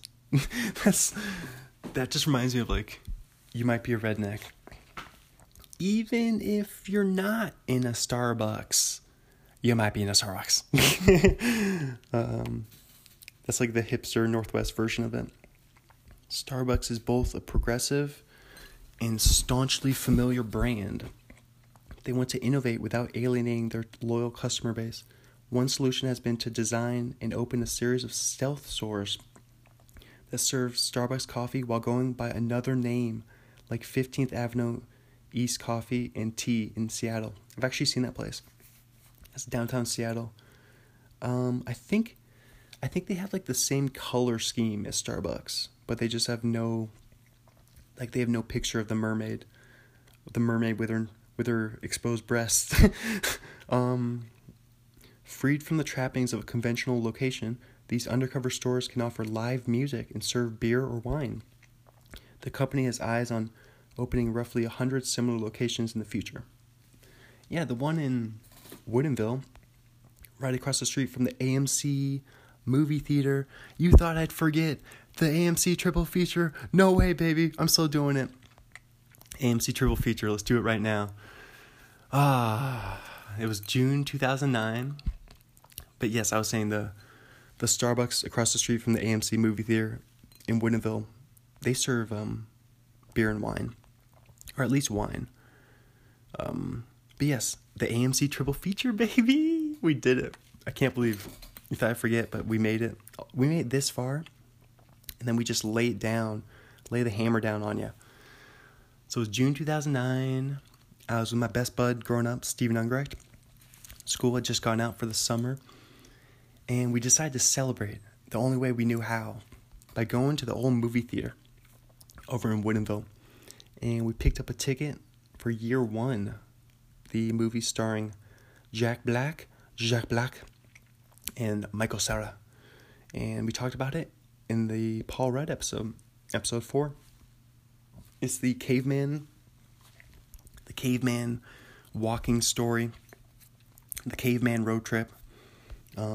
Honestly, don't remember hardly anything from this movie, other than it's a little cringeworthy. It's just I personally, I don't like seeing my favorite actors in terrible movies. I want to see them succeed and be in hilarious movies and awesome successful movies, great things. I don't want to see Jack Black and Michael Cera, just because I know it's not their fault. They're doing their best. They didn't write the movie. They're not directing it. They didn't edit it. They didn't cast it. But because I don't know. I think when there's someone like Jack Black, he's I look at him as being, what's the word for him? Pretty much dynamite. Not dynamite, but indestructible. He's you know what you're gonna get with Jack Black. He delivers. I don't think he's gonna come up short. He's one of him. I mean, this all of a sudden turned into Jack Black love fest in the middle of the Tom Hanks episode, but I'm just using him as an example. As like, it's not his fault that he's in a terrible movie. Like, I think people get mixed up sometimes, but I don't know. Like, I'm saying, like, for my favorite actors, I stand behind them. I blame the writers and directors and editors and all the other people who had a say in changing the movie. Because, like, seriously, like, if it's well directed, and maybe if they let them, like, ad-lib a little more, let them play around a little more, maybe it would have been funnier if maybe Jack Black should have just directed the movie. Now I have to see, maybe I've talked about this before, but I do want to see who directed Year One. Not the year. We don't want the year Starbucks was founded. We want Year One, the director of Year One. So let's see. Harold Ramis was in it too. See, it's like when a great actor like Harold. Oh my God, no way. Oh my God, that's so funny. That's so funny. I was just gonna say, when a great actor like Harold Ramis is in a terrible movie like this, it's too bad. But guess who directed and wrote this movie? Yeah. Harold Ramis. Yeah. Not Bill Murray, Harold Ramis. This was the last film before his death in 2014. That's just sad. Maybe it's not as bad as I thought. Mr. Judd Apatow was one of the producers. Seriously, like, this is a Judd Apatow movie directed by Harold Ramis. What other movie? Like, from Ghostbusters, obviously, and Stripes. But what else did he direct? I don't know if he was also in Harold Ramis, excuse me, was also in Knocked Up. He's briefly appeared in Knocked Up. But I can't believe that he directed Caddyshack. I did not know that. What? Harold Ramis directed Caddyshack and Vacation. That's insane. Those are like two huge movies. And Groundhog Day. We were just talking about Groundhog Day. Wow. And Analyze This, Analyze That, Multiplicity, Stuart Saves His Family, Bedazzled, The Ice Harvest. So he directed some good movies. I mean, wow. That's just too bad that... Let's see what Year One's at. So it did have all the pieces. How come it's still... Maybe I have to rewatch it. I think it might be one of those things where... Because there's some funny people in it. Let's see. This might be one of those things that I want to rewatch. Just based on... Oh my gosh. Guess what the Rotten Tomatoes is? Not good. Not good. Very rotten. A very rotten cut up tomato. Not a sliced tomato. This is a cut up tomato right here. That's a 4-hour callback right there. Let's see. It's a 15% on Rotten Tomatoes. This is terrible. 15? I mean, I don't just take their word for it, though. I like to see a movie for myself, but... I mean, when it gets down to the 15%, when you get down to the teens on Rotten Tomatoes, it's hard to go into that movie, going to blind. All right. But anyway, we're still talking AMC Triple Feature. I almost got off track there.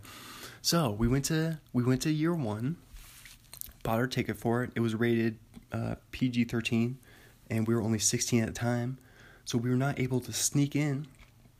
Or we had to sneak in, to the next movie, which was The Hangover, rated R. Talked about it. Brody Stevens, you got it. Episode 3, positive energy, positivity. The Hangover. It was a great movie, awesome. One of the funniest of all time. Brody was one of the police officers. I had all good memories about The Hangover. Just a really funny movie. Kind of like laid the blueprint down for modern day comedies, I would say. Definitely started like a new type of like adult party shenanigan comedies. Kind of like in the same vein as like Neighbors. Like Neighbors really, which was kind of like the old school one. Neighbors is the Seth Rogen and Zac Efron. But that one really reminds me of The Hangover for some reason. I guess Neighbors is like The Hangover meets old school. But yeah, you can't go wrong with The Hangover. It's great, awesome movie, tremendous movie. Yeah, after that, we backflipped and somersaulted, trampolined, double bounced on over across the aisle, over to Land of the Lost. We talked about it, episode 1, the very first episode of A Star is Born. Will Ferrell. This one was even worse than Year One, believe it or not. An absolutely terrible movie in my recollection. But yeah, this one, 26% in Rotten Tomatoes. So actually scored higher than Year One. But I don't know. If Will Ferrell can't save it, then no one can, right? Just terrible. Who was it directed? Directed by, let's see, Brad Silberling? I've never heard of this dude. Let's see what else Brad Silberling. He's in Casper, City of Angels, Moonlight Mile, Lemony Snicket's A Series of Unfortunate Events. Those were, oh my gosh, those were some of my favorite books of all time growing up. I would probably say that was my favorite book series. Like, I loved Lemony Snicket's Series of Unfortunate Events. I'm going to write that down for a future episode. We'll get into series. What, didn't they make the Unfortunate? They made the Netflix show with, NPH. Looking all spooky. Who's in this movie, though, in 2004? I don't think I saw it. Oh, it was Jim Carrey. Okay. Of course, Jim Carrey was... Of course, he played Lemony Snicket. God, that's such a great name. Just the name, Lemony Snicket. There's a legend to that name, a lore. 10 minutes or 10 items or less. This is another Brad Silberling directed movie. This one's starring Morgan Freeman. I thought this was the Dane Cook movie. What was the Dane Cook grocery store movie? Now we gotta find that one. What was it? Dane Cook in the grocery store? How come now I'm just thinking of Superstore. That one. Yes, of course. Employee of the Month. Yeah, there we go. Of course. Dax Shepard. Episode 10. The Kristen Bell and Dax Shepard episode. Check that. Yes, Jessica Simpson was in it. That's when, 2006. That's like the peak of Jessica Simpson. She was like on top right there. Is that when they came out with the Dukes of Hazzard remake, I think? Right around that time. Let's see.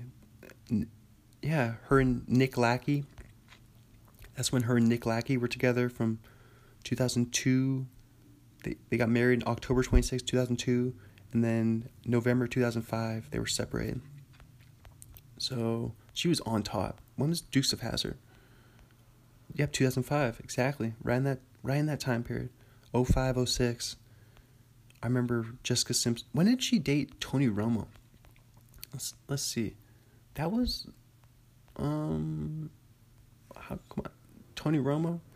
That was probably 2010, I want to say. Let's see. Tony Romo. 2009. Oh, wow. Okay. That's when they broke up. July 2009. Okay. This is turned into like TMZ podcast. Very interesting. Wait, Tony Romo and Britney Spears? What? Okay. Or they were just hanging out. In 2007. What about Tony Romo and Carrie Underwood? They dated. I did not know that. Wow, they dated a long time ago. Back in like 2008, 2007, 2008. Man, Tony Romo was just Mr. Player. And now he's like the next best person in the booth. Everyone loves him in the booth. And then, let's see, Brad Silberling, the final movie he directed, the Land of the Lost director, is An Ordinary Man, which stars, I'm all over the place right now, sorry, stars Ben Kingsley, the Gandhi guy, guy who played Gandhi. Alright, so that was Brad Silberling, a little Brad Silberling deep dive there. Land of the Lost director, loosely based on the 1974 Sid and Marty Krofft TV show, the same name. This movie came out June 5th, 2009. I think it was like that weekend too. It may have been, because when did Year One come out? I think Year One, because I'm from memory, I believe The Hangover was also June 5th. Oh, okay. Year One was June 19th. Yeah, so it was the first weekend of Year One then, because I remember that movie was in the one of the big movie theaters, because I worked at AMC Woodinville movie theater, so I know what the theaters are like. I know that theater 6 and 7 are the two big ones, the two biggest ones, and Year One was in theater 6, which was right next to the old arcade and the concession stand before they remodeled. They remodeled the whole movie theater, made a bathroom downstairs. You used to have to go upstairs for the bathroom or take the elevator. Yes, that is your AMC triple feature, baby. We did it. We did it. Now let's rumble through these Tom Hanks movies. Let's rootle on through them. So there's documentary and short, 2005, Magnificent Desolation, Walking on the Moon 3D. He's a narrator. See, like I said, Tom Hanks loves space. 2006, he is the voice of Woody Carr in Cars. Did not remember him being in that one. Yeah, wow. You're in this one, wow. 2006, The Da Vinci Code. He plays Robert Langdon. This was the one based on that Dan Brown book, that book that everyone loves. 149 minutes, mystery thriller, PG-13. Seriously, I think pretty much the whole reason people love that book is because it has the word Da Vinci in the title. That's like almost cheating. That's like name recognition. You just see the words Da Vinci, just name recognition alone. Oh, I'll buy this book. This looks interesting. I like painting. A murder inside the Louvre, and clues into Da Vinci paintings lead to the discovery of a religious mystery protected by a secret society for 2,000 years, which could shake the foundations of Christianity. That does sound like a pretty intense movie. Tom Hanks is always in these, like, same with Tom Cruise. The movies that are, like, bigger than world, like, bigger than everything. Like, these grandiose movies that the world's going to end if this thing doesn't happen. This is the uncovering of Christianity. This religion's going to change forever. Because Tom Hanks. Like, he's such a... Just these characters are so grandiose. Like, same with Tom Cruise. It's the Tom... I don't know what it is about the Toms. Wow. He was in the Simpsons movie. Voice of himself in 2007. I thought the Simpsons movie was really weird. Like for a person like as big of a fan of the show as I was, it was kind of different than the show. I think that's good though. Of course it's good. You don't want to make a movie that's just the same. I don't know. I've heard critics say that it was just the same as the show. I thought it was a little different. I thought it was weird. Because I remember the new animation style, like the weird 3D animation, just so strange to look at and distracting from the story. I'd rather have them just keep it the same. After Homer accidentally pollutes the town's water supply, Springfield is encased in a gigantic dome by the EPA, and the family are declared fugitives. It's a fun one. It's a good movie. I mean, I just love The Simpsons though, so. 2007, Charlie Wilson's War. He plays Charlie Wilson. This is 102 minutes, rated R, bio, comedy, drama, based on Texas Congressman Charlie Wilson's covert dealings in Afghanistan, where his efforts to assist rebels in their war with the Soviets have some unforeseen and long-reaching effects. Very interesting. He loves a good political movie. Tom Hanks loves to wear a suit. 2008, he's the Great Buck Howard. He's Mr. Gable in the Great Buck Howard. What was this one?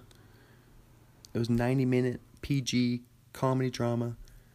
A young man, much to the chagrin of his father, becomes a new assistant to an illusionist in decline. And that's John Malkovich. This is right after The Prestige came out. I wonder if they saw The Prestige and they're like, we gotta make a movie about a magician. We gotta. That's right when magician movies were hot.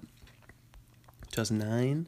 There's like Ed Norton was in The Illusionist, I think. 2009, Angels and Demons. He plays Robert Langdon. I do not remember this one at all. It's 138 minutes. Mystery thriller, PG-13. Harvard symbologist Robert Langdon works with a nuclear physicist to solve a murder and prevent a terrorist attack against the Vatican during one of the significant events with the church. Jeez. See, that's what I'm saying. That's what I'm saying with the grandiose movies. All his movies are so grandiose. He's preventing a terrorist attack against the Vatican. It's like, what? It's like, why can't Tom Cruise just go to a baseball game and just eat a hot dog and watch a sunset? Go fishing. He needs to hang out with Matthew McConaughey. Hang out in a bongo circle with Matthew McConaughey. Hit a few bongos. He is in the TV show 2009, Late Show with David Letterman. Emergency button guest. He plays the provider of sound effects, Dr. Robert Langdon / Cookie Hunter. 3 episodes. He is the narrator voice of a 2009 short called Beyond All Boundaries. He is, what is this?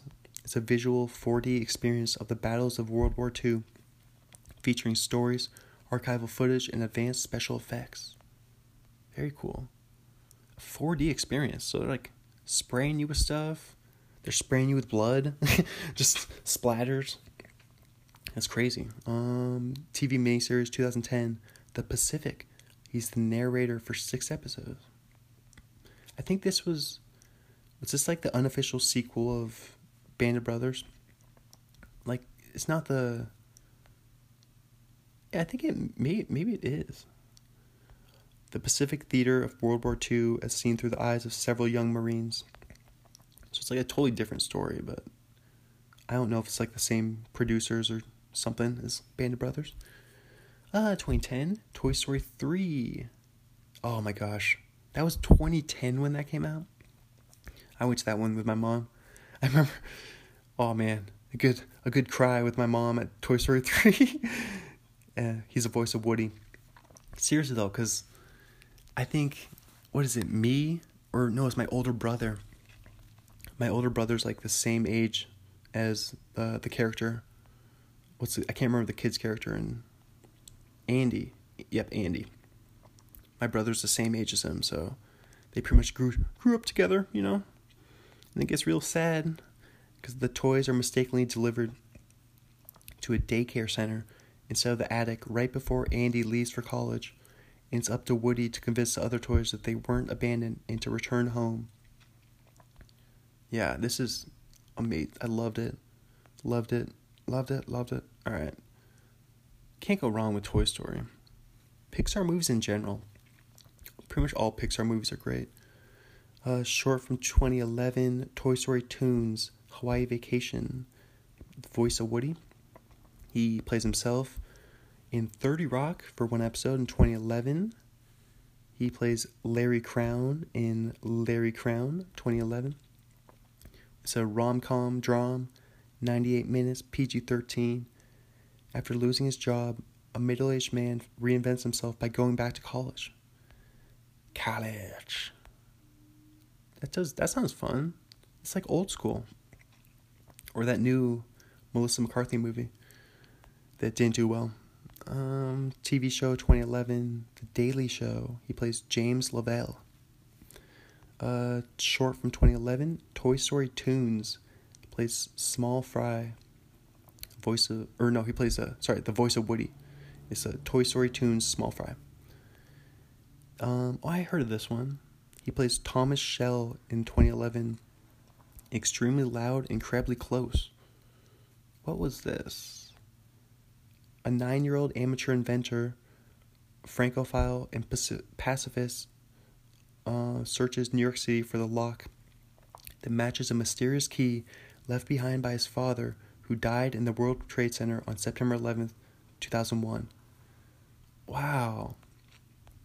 What an interesting... Sandra Bullock's in it too. Sandy B. So we talked about that one in her episode. What an interesting plot of a movie. It's a little grandiose, like I was saying. Like, I like how he's like, it's not enough that he's this 9-year-old kid's an amateur inventor. He's also a Francophile and a pacifist. And he's searching around New York City. Just some 9-year-old kid running around New York City looking for a mysterious key. What a movie. Kind of reminds me of it's like Night at the Museum if it wasn't in a museum. I don't know why, but that's like the first thing that came to mind there. Night at the Museum. But I guess, what am I saying? The point of Night at the Museum is all the animals and all the statues like escape. So I guess I'm tripping myself up. I feel like I just tangled my feet on some rope. Just got caught in my own bear trap there. TV series short 2012, Electric City. He plays Cleveland Carr for 21 episodes. What a name. Cleveland Carr. It's the Cleveland Show. A view of the future civilization presented through the lens of provocative themes such as energy consumption, freedom of information, crime, and punishment. Paul Scheer's in it too. Paul Scheer's hilarious. Let's see. Cloud Atlas. Oh my gosh. This was one of those grandiose movies, I think. Cloud Atlas. 2012. One of those movies where he plays a bunch of characters, as Tom Hanks likes to do. He's Dr. Henry Goose, hotel manager, Isaac Sachs, Dermot Hoggins, Cavendish lookalike actor, and Zachary. And Zachary is spelled Zachry. So the first time I've ever seen that one. But this is what is this? Oh my goodness. 172 minutes. Action, drama, mystery, rated R. An exploration of how the actions of individual lives impact one another in the past, present, and future. As one soul is shaped from a killer into a hero, an act of kindness ripples across centuries to inspire a revolution. Yeah, I'd say that's pretty grandiose. Halle Berry's in it. Yeah, I heard that one was crazy. I heard it just made no sense. I'd like to see it. Judge for myself. He's in a short from 2012, Toy Story Toons. He plays the voice of Woody. Toy Story Toons, Party Source Rex. He plays Captain Richard Phillips in Captain Phillips. I'm the captain now. 2013. It's 134 minutes, PG-13, biography, drama, thriller. The true story of Captain Richard Phillips in the 2009 hijacking by Somali pirates of the U.S.-flagged MV Maersk, Alabama, the first American cargo ship to be hijacked in 200 years. Yeah, I didn't see that one either, but that one was definitely in the pop culture ether for a long time there. The people love saying, I'm the captain now. It's like the earlier version of Tell the truth. Like Will Smith in Concussion. Let's see. TV short 2013, Toy Story of Terror. He's the voice of Woody. 2013, Saving Mr. Banks. Okay, this is the one. I got Saving Mr. Banks mixed up with The Great Buck Howard. He plays Walt Disney. This is the one about Walt Disney. Author P.L. Travers reflects on her childhood after reluctantly meeting with Walt Disney, who seeks to adapt her Mary Poppins book for the big screen. Wow. Emma Thompson's in it too. Colin Farrell. That sounds really interesting. Mary Poppins. Emily Blunt, the new Mary Poppins. I think she's got an episode. I think we're doing her real soon. Emily Blunt. Actually, yeah, coming up. Yeah, we'll see. Let's see. I like how I don't tell you guys what the future episodes are. You'll see. We'll see what they are. Maybe you've already done it. Maybe you're listening to this. I've already done it, and you just go listen to Emily Blunt right now if you want. We'll see. But right now we're talking Tommy Hanks still. We're wrapping up Tommy H. So let's do it. TV short, 2014, Toy Story That Time Forgot. He's the voice of Woody. Lots of Toy Story spin-offs. Video short from 2015, Carly Rae Jepsen, I Really Like You. He plays Tom. Is Carly Rae Jepsen? Oh, she's Call Me Maybe. Wait, she's that one, right? How's that one go?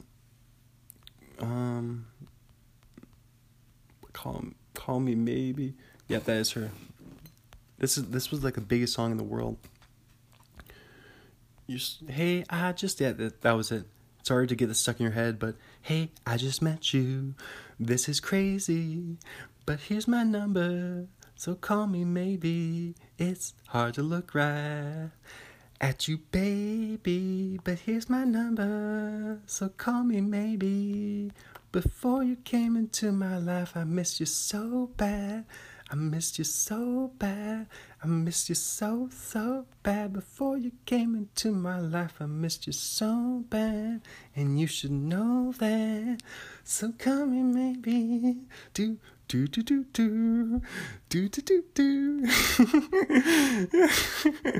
Oh my gosh, I love it.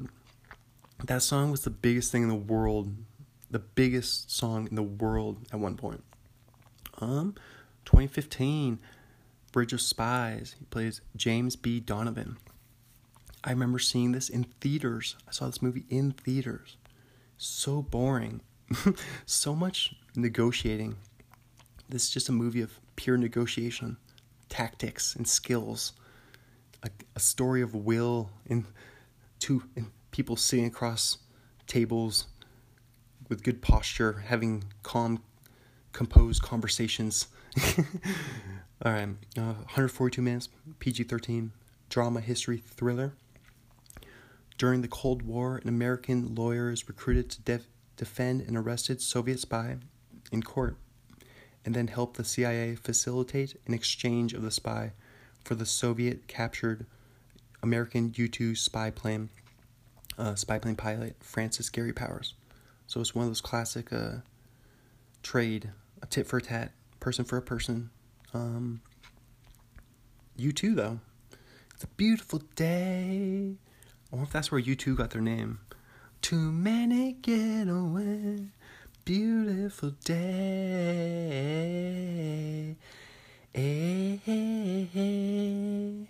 Touch me. Take me to that other place. Reach me. I know I'm not a hopeless case. What you don't have, you don't need it now. What you don't have, you don't need somehow. What you don't have, you don't need it now. Don't need it now. It's a beautiful day.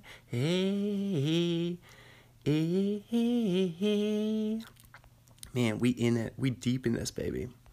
We just sang it now. We sangin'. Oh, wait, that's what I want to mention. I totally forgot. I wanted to mention this actually at the top of the episode. That's hilarious. I was listening to Stand By Your Band, and Chris Duffy was defending Hootie and the Blowfish. So I heard this hilarious. Yeah, that's why I sang. Going all the way back to the beginning. Darius Rucker, Wagon Wheel. Hootie. I sang Hootie's song there. But I forgot to tell you that I learned this really fun. Almost dropped my yellow legal pad there. I learned this super fun fact that apparently Hootie the Blowfish was formed on the campus of University of South Carolina when the guitarist Mark Bryan overheard Darius Rucker singing in the shower of the dorms of his dorm floor, and he asked him if he wanted to be in a band. That's so funny? That's insane. So a few lessons from that, I gleaned. Anything is possible. You never know who's listening, and speak up and let yourself be heard.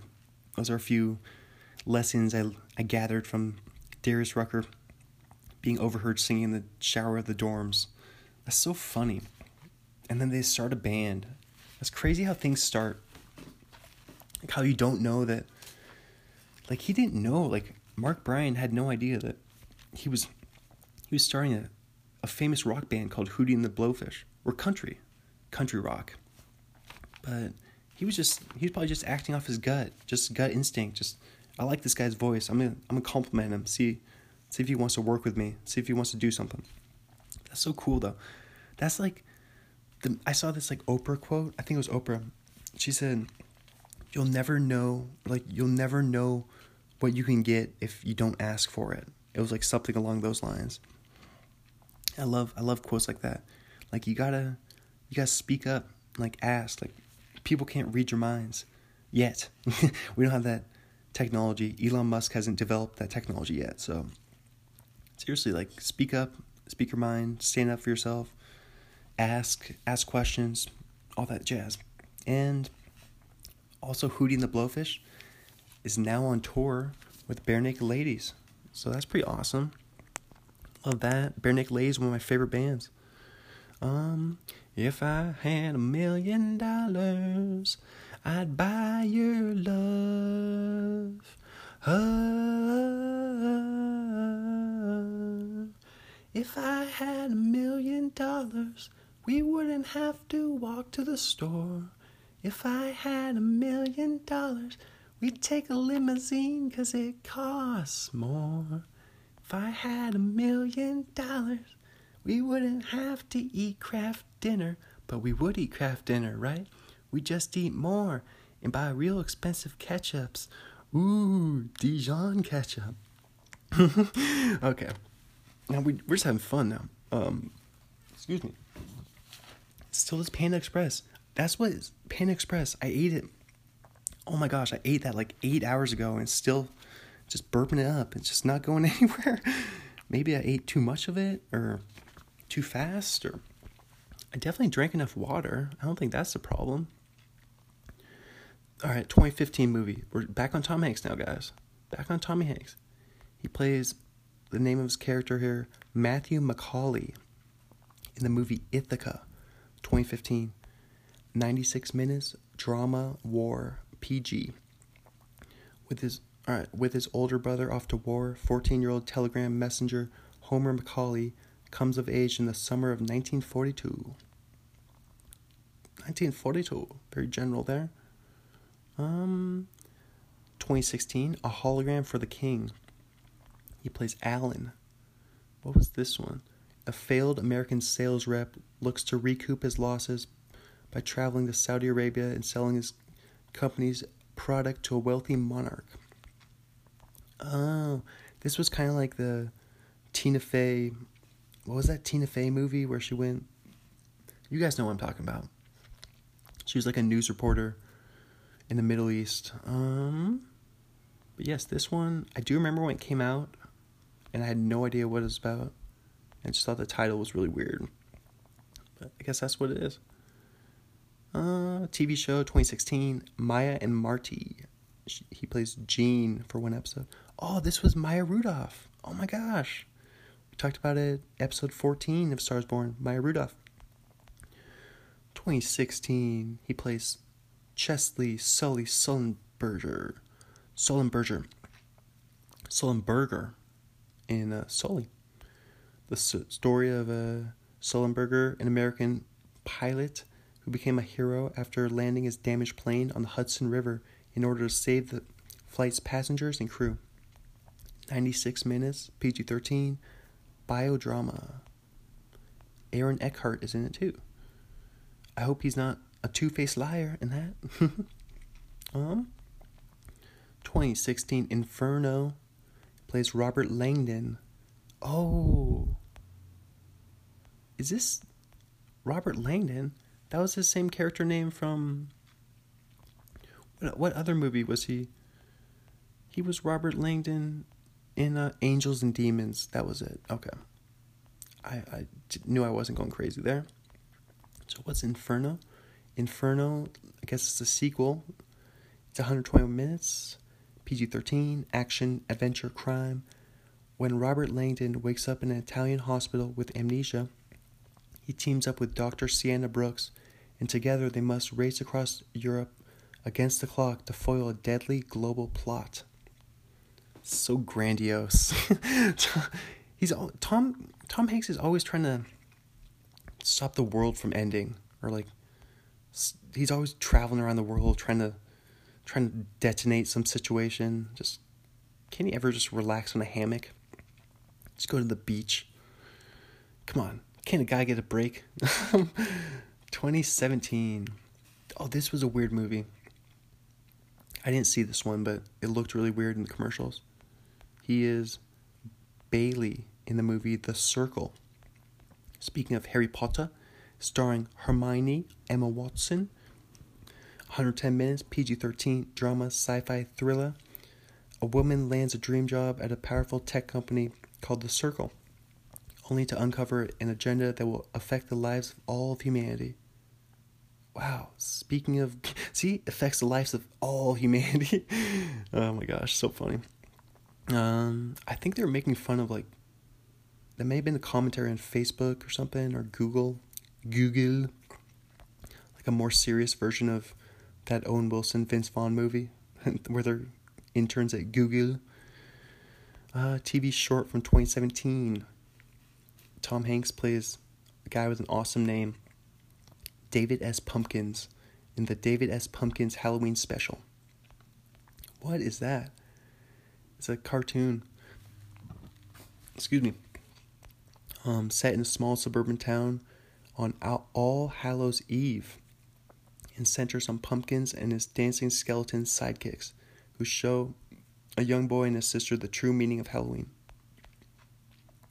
So silly. That sounds as some SNL people.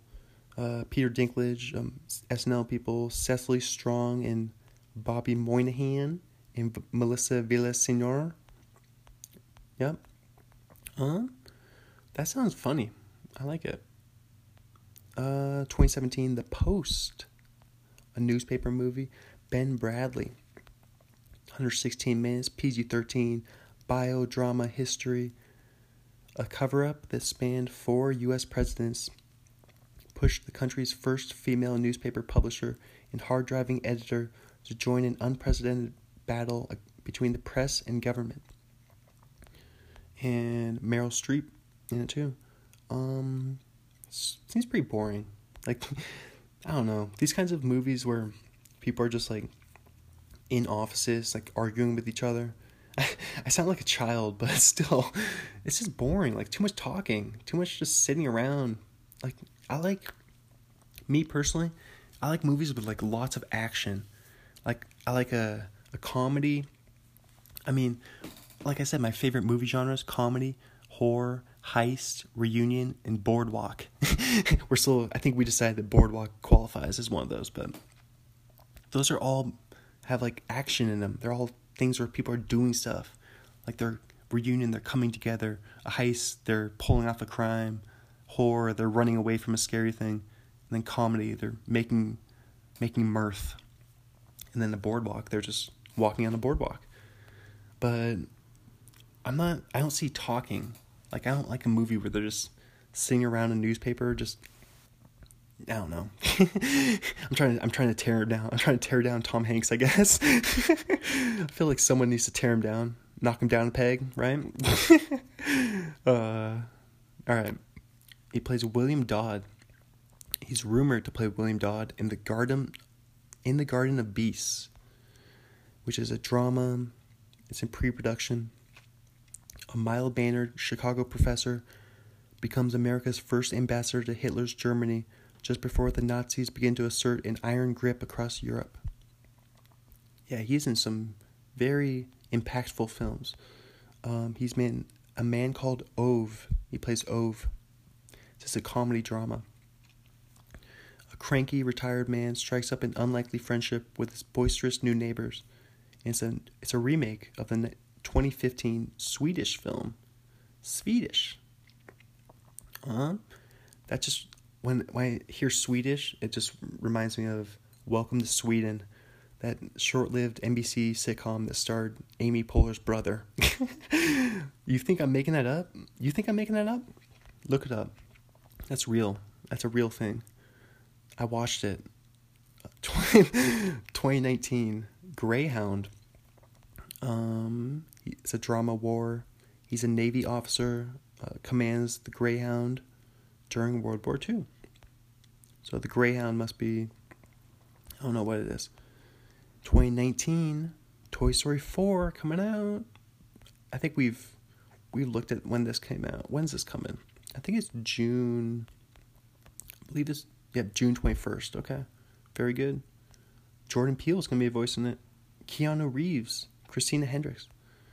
Oh yes, very good. Can't wait till that comes out. That's gonna be awesome. When a new toy called Forky joins Woody and the gang, a road trip alongside old and new friends reveals how big the world can be for a toy. Forky. Who plays Forky? Let's see. Who plays Forky? Tony Hale. Oh, that's hilarious. What? Buster from Arrested Development. Oh, Keegan-Michael Key's in it too. It's both Key and Peele are in it. Excellent.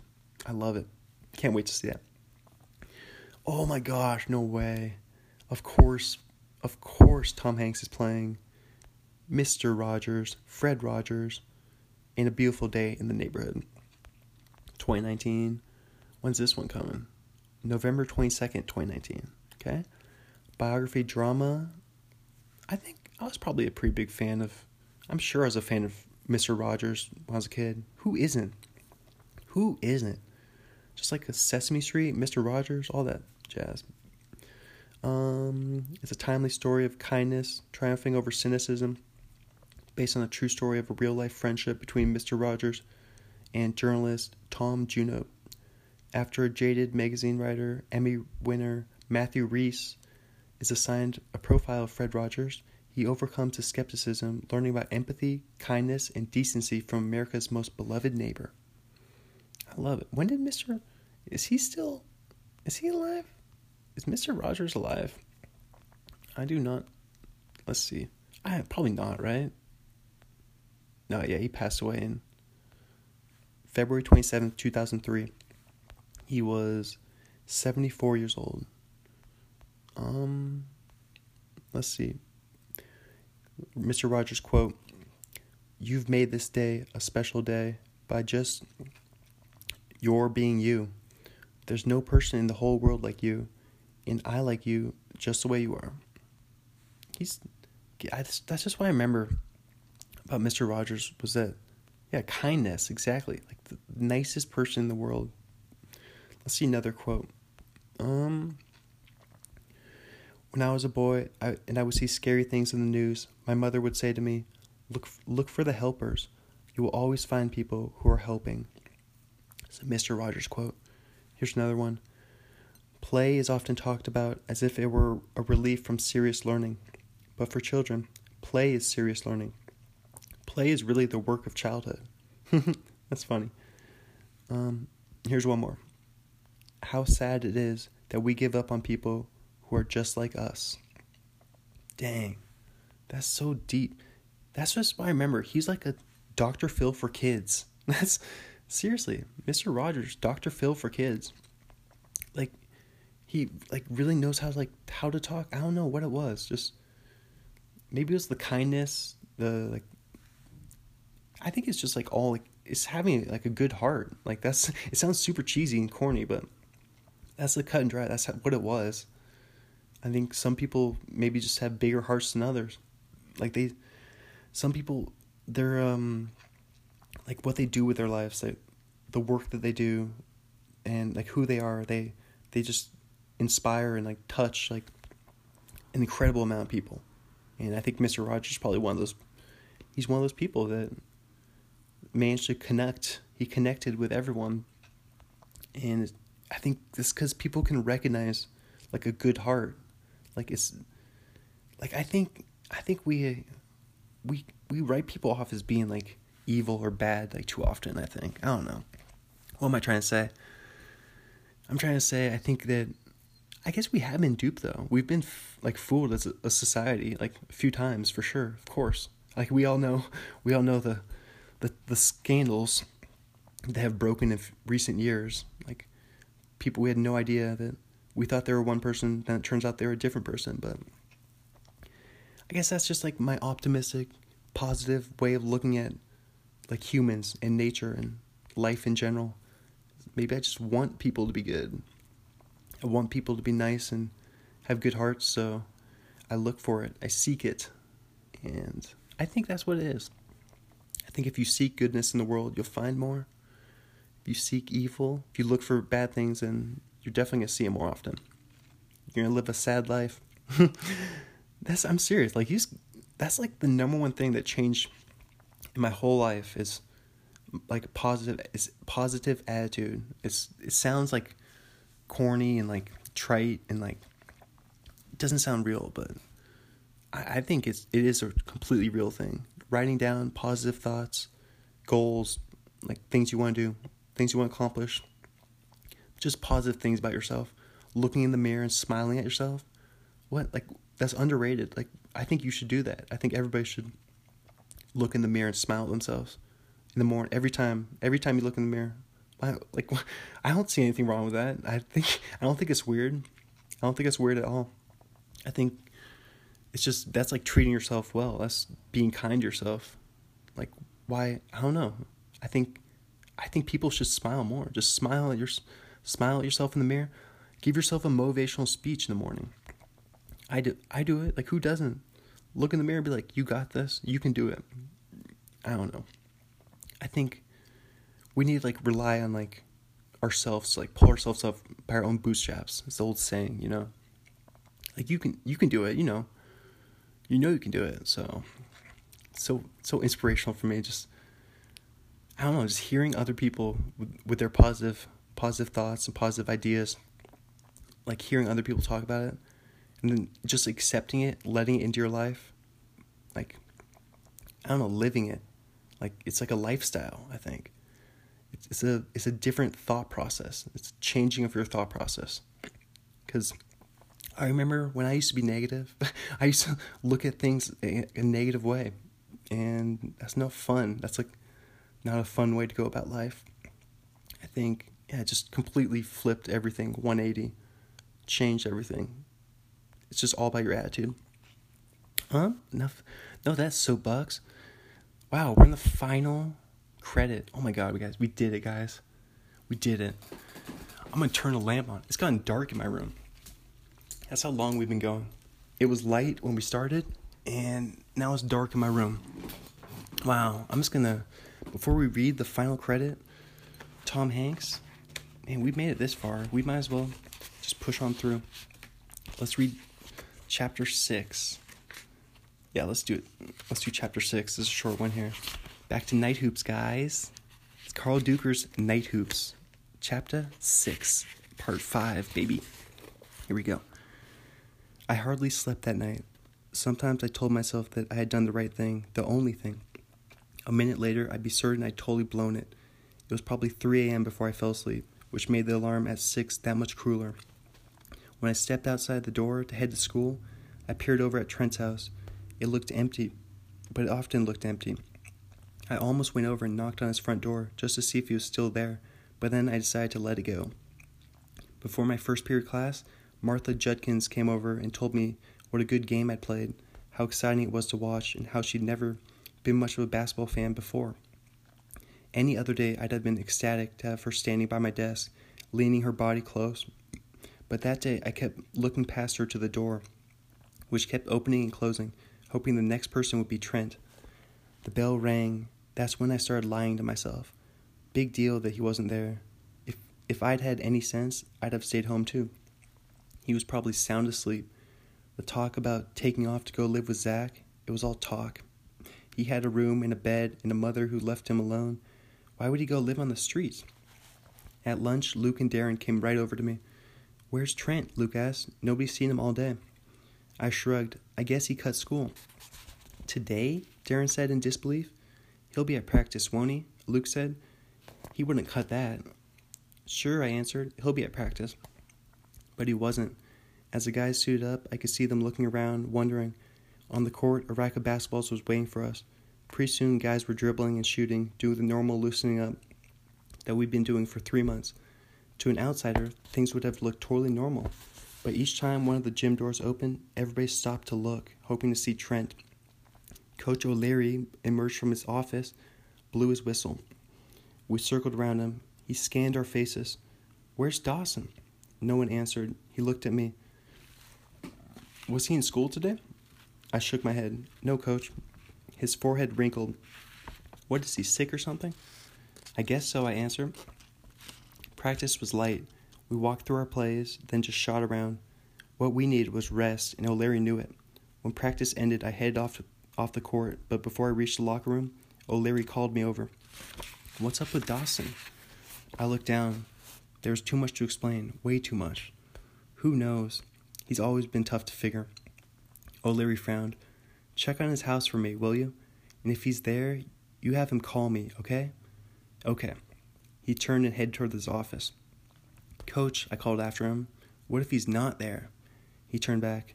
"Then you call me." Bum, bum, bum. Going to check to see if Trent's there. Things are heating up in Night Hoops. I love it. I love that book.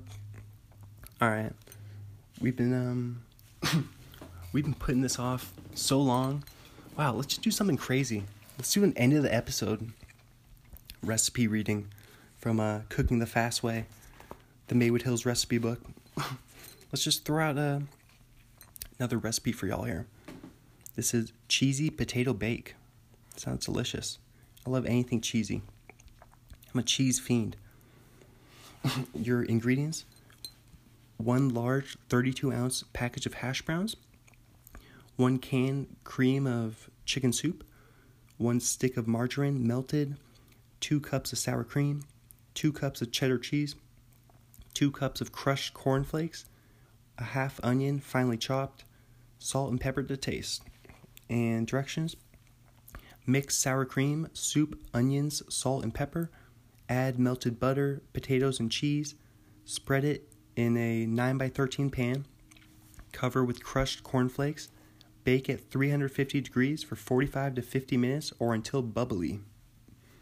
Ooh, I like that imagery right there. Bubbly potatoes. Ooh, delicious. All right, let's do another short little one here. And then wrap this baby up, baby. Oh my goodness. It's been a long one. This is from Paula Renfro, who's a fast member. And your ingredients for Chuck Wagon beans: 3 or 4 slices of bacon, 1 pound of ground beef, a half cup of chopped onion, half cup of chopped celery, 1 or 2 cloves of garlic, a third cup of beef broth, a half cup of catsup, 1 tablespoon of mustard, 2 tablespoons of brown sugar, 1 tablespoon of molasses, and 1 large can of pork and beans. And directions: preheat the oven to 350 degrees, cut bacon into bite-sized bits, fry until crisp, and set aside. Saute onion, garlic, and celery. When partially done, add ground beef and brown thoroughly. Salt and pepper mixture. Remove excess grease and set aside. In 2-quart saucepan on medium heat, mix beef broth, catsup, mustard, brown sugar, and molasses. Add beans and stir until mixed. Add meat mixture. Place in casserole, dish, and cover. Bake at 350 degrees for 30 minutes. Bada bing, bada boom. Chuck Wagon beans with some bacon in there. Ooh, bacon and onions and celery and garlic. That sounds delicious. And brown sugar and molasses? My God. My goodness.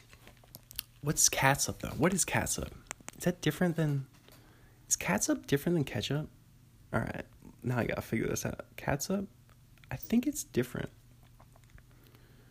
Is catsup... I'm sure this is the common question. I'm sure everyone says catsup versus ketchup. Are they the same? What's the difference? Here we go. We'll figure it out. Writing explained... What? They're two different spellings of the same condiment. Very good. So, ketchup is a dominant spelling in both American and British English by a large margin. But then who uses catsup then? If you are a writer in English-speaking countries today, ketchup is a spelling you want to use.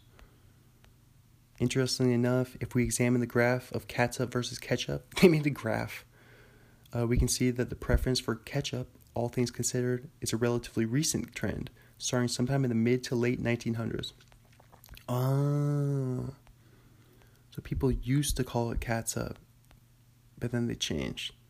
It's like when people say Washington, they add an R to the middle, Washington.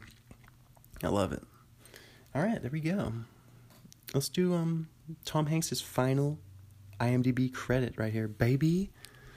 Oh my gosh, what an episode we've had. What a journey this has been. 2020 movie, BIOS. It's a sci-fi movie. On a post-apocalyptic Earth, a robot built to protect the life of his dying creator's beloved dog learns about life, love, friendship, and what it means to be human. Oh, so it's like a WALL-E. Sounds like a WALL-E movie. A spin-off. Oh my gosh. Good job, guys. I can't believe we did it. Let's do a Mr. Rogers quote and then do his top 3 and bottom 3 and wrap this baby up. Wrap this up like a burrito. Let's see, Mr. Rogers. I think of discipline as a continual everyday process of helping a child learn self-discipline. Mr. Rogers, parents are like shuttles on a loom. They join the threads of the past with the threads of the future and leave their own bright patterns as they go. Wow. That's a great one. That's a good one to leave it off on. Holy cow. Let's do it. Top 3, bottom 3. This is so tough for Tom Hanks. He has so many movies. So many good movies. Okay, top 3. Man, this is going to be controversial. I can't believe I got to put this one in my top 3. I love this movie. The Burbs. Let's go with The Burbs. Let's go... Ooh. I think we got to go Toy Story 3. I feel like we got to put one of the Toy Stories.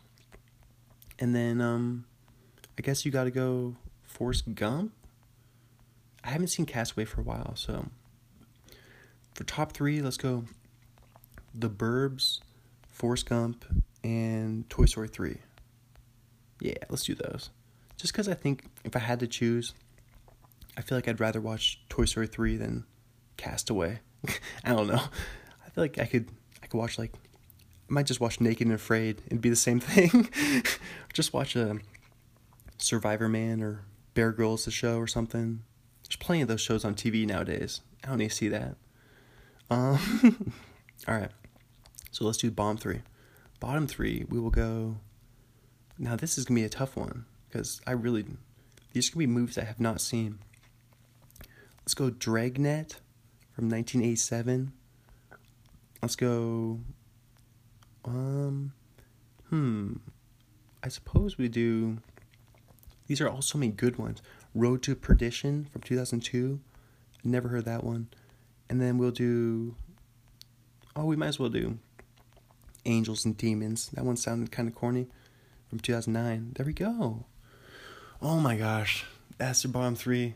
That's your top 3. That's your Tommy Hanks episode. I'm your host, Chris Arneson. Still holding it down here. 2nd floor of Coffee House Apartments in my room. Across the street from Washington State University. A Star is Born headquarters.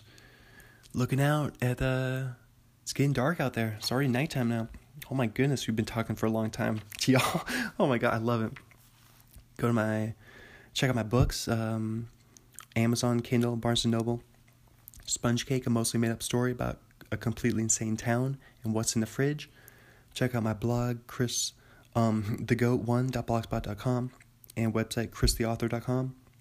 And follow me Twitter, christheauthor8, and Instagram, chrisarneson8. And thank you so much for sharing the podcast with a family member, friend, coworker, employee, everyone you know, anyone you know. Doing it big, doing it real, doing it live, having fun. Hoping you guys are having as much fun listening. At least have as much fun listening as I'm having doing it. I love it. I'm having a blast. I love talking I just like talking, if you can't tell. Talk. Chat. I got it. I love it. I don't know what else to say. There's nothing else to say at this point. But I feel like I've said it all. Thank you so much for listening this far. You are truly a podcast aficionado. Truly a trooper. And I think, thanks for sharing it. Thanks for rating and reviewing on iTunes. Let's wrap this baby up. This is for Tom Hanks. This is for Hank Toms. Closing time. Time for you to go home to the places where you belong. I know who I want to take me home. I know who I want to take me home. I know who I want to take me home. Take me home. Closing time. Time for you to go home to the places where you belong. Oh my gosh, guys. Thank you so much for making it this far with me. Thank you. I love ya. And I hope you have a great night. Hope you're doing well, wherever you're doing, wherever you're at. If you listen to this, falling asleep right now, maybe whispering to you, have sweet dreams, whispering in your dreams right now. Maybe sneak my way into your dreams. That's the creepy podcast guy. Hey, I'm in your dreams now. What's up? Or maybe you're out for a run or something. Maybe at the beach or at the library, at home, at work, at the gym, wherever you're doing, wherever you're at, whoever you are. I'm so happy you're here. I'm happy you're here with me, listening on A Star Is Born podcast. I've been your host, Chris Arneson. I love you so much. Thank you. I love you. Well, I am lying in bed just like Brian Wilson did. Ooh. Hey y'all, hope you enjoyed the episode. This is a little snippet from my interview with Eric Bowen of the Eric Bowen Band. They're based out of Idaho, I believe Moscow. He talks about it in the interview. This is just a little bit of it. This took place at Bucer's Coffee House and Pub in Moscow, Idaho. I did this last spring, 2017, a couple years ago. So when I worked for the Daily Evergreen. Check out all the Daily Evergreen interviews I did. They're in the A Star Is Born podcast feed. Thank you so much for listening. Thank you for spreading the good word of the podcast, building this community, doing it big. Hope you enjoyed the episode. It was so much fun to do. Just did it. That was a blast. Oh my, over 5 hours of just talking. It was fun. But hope you didn't get confused at the start of part 4 with the abrupt talk right into cactuses. But cacti talk right away. That's how I like to do it. But anyway, here's a little bit of Eric Bowen. Here we go. Sweet Caroline, bum bum bum. Good times never seem so good, so good.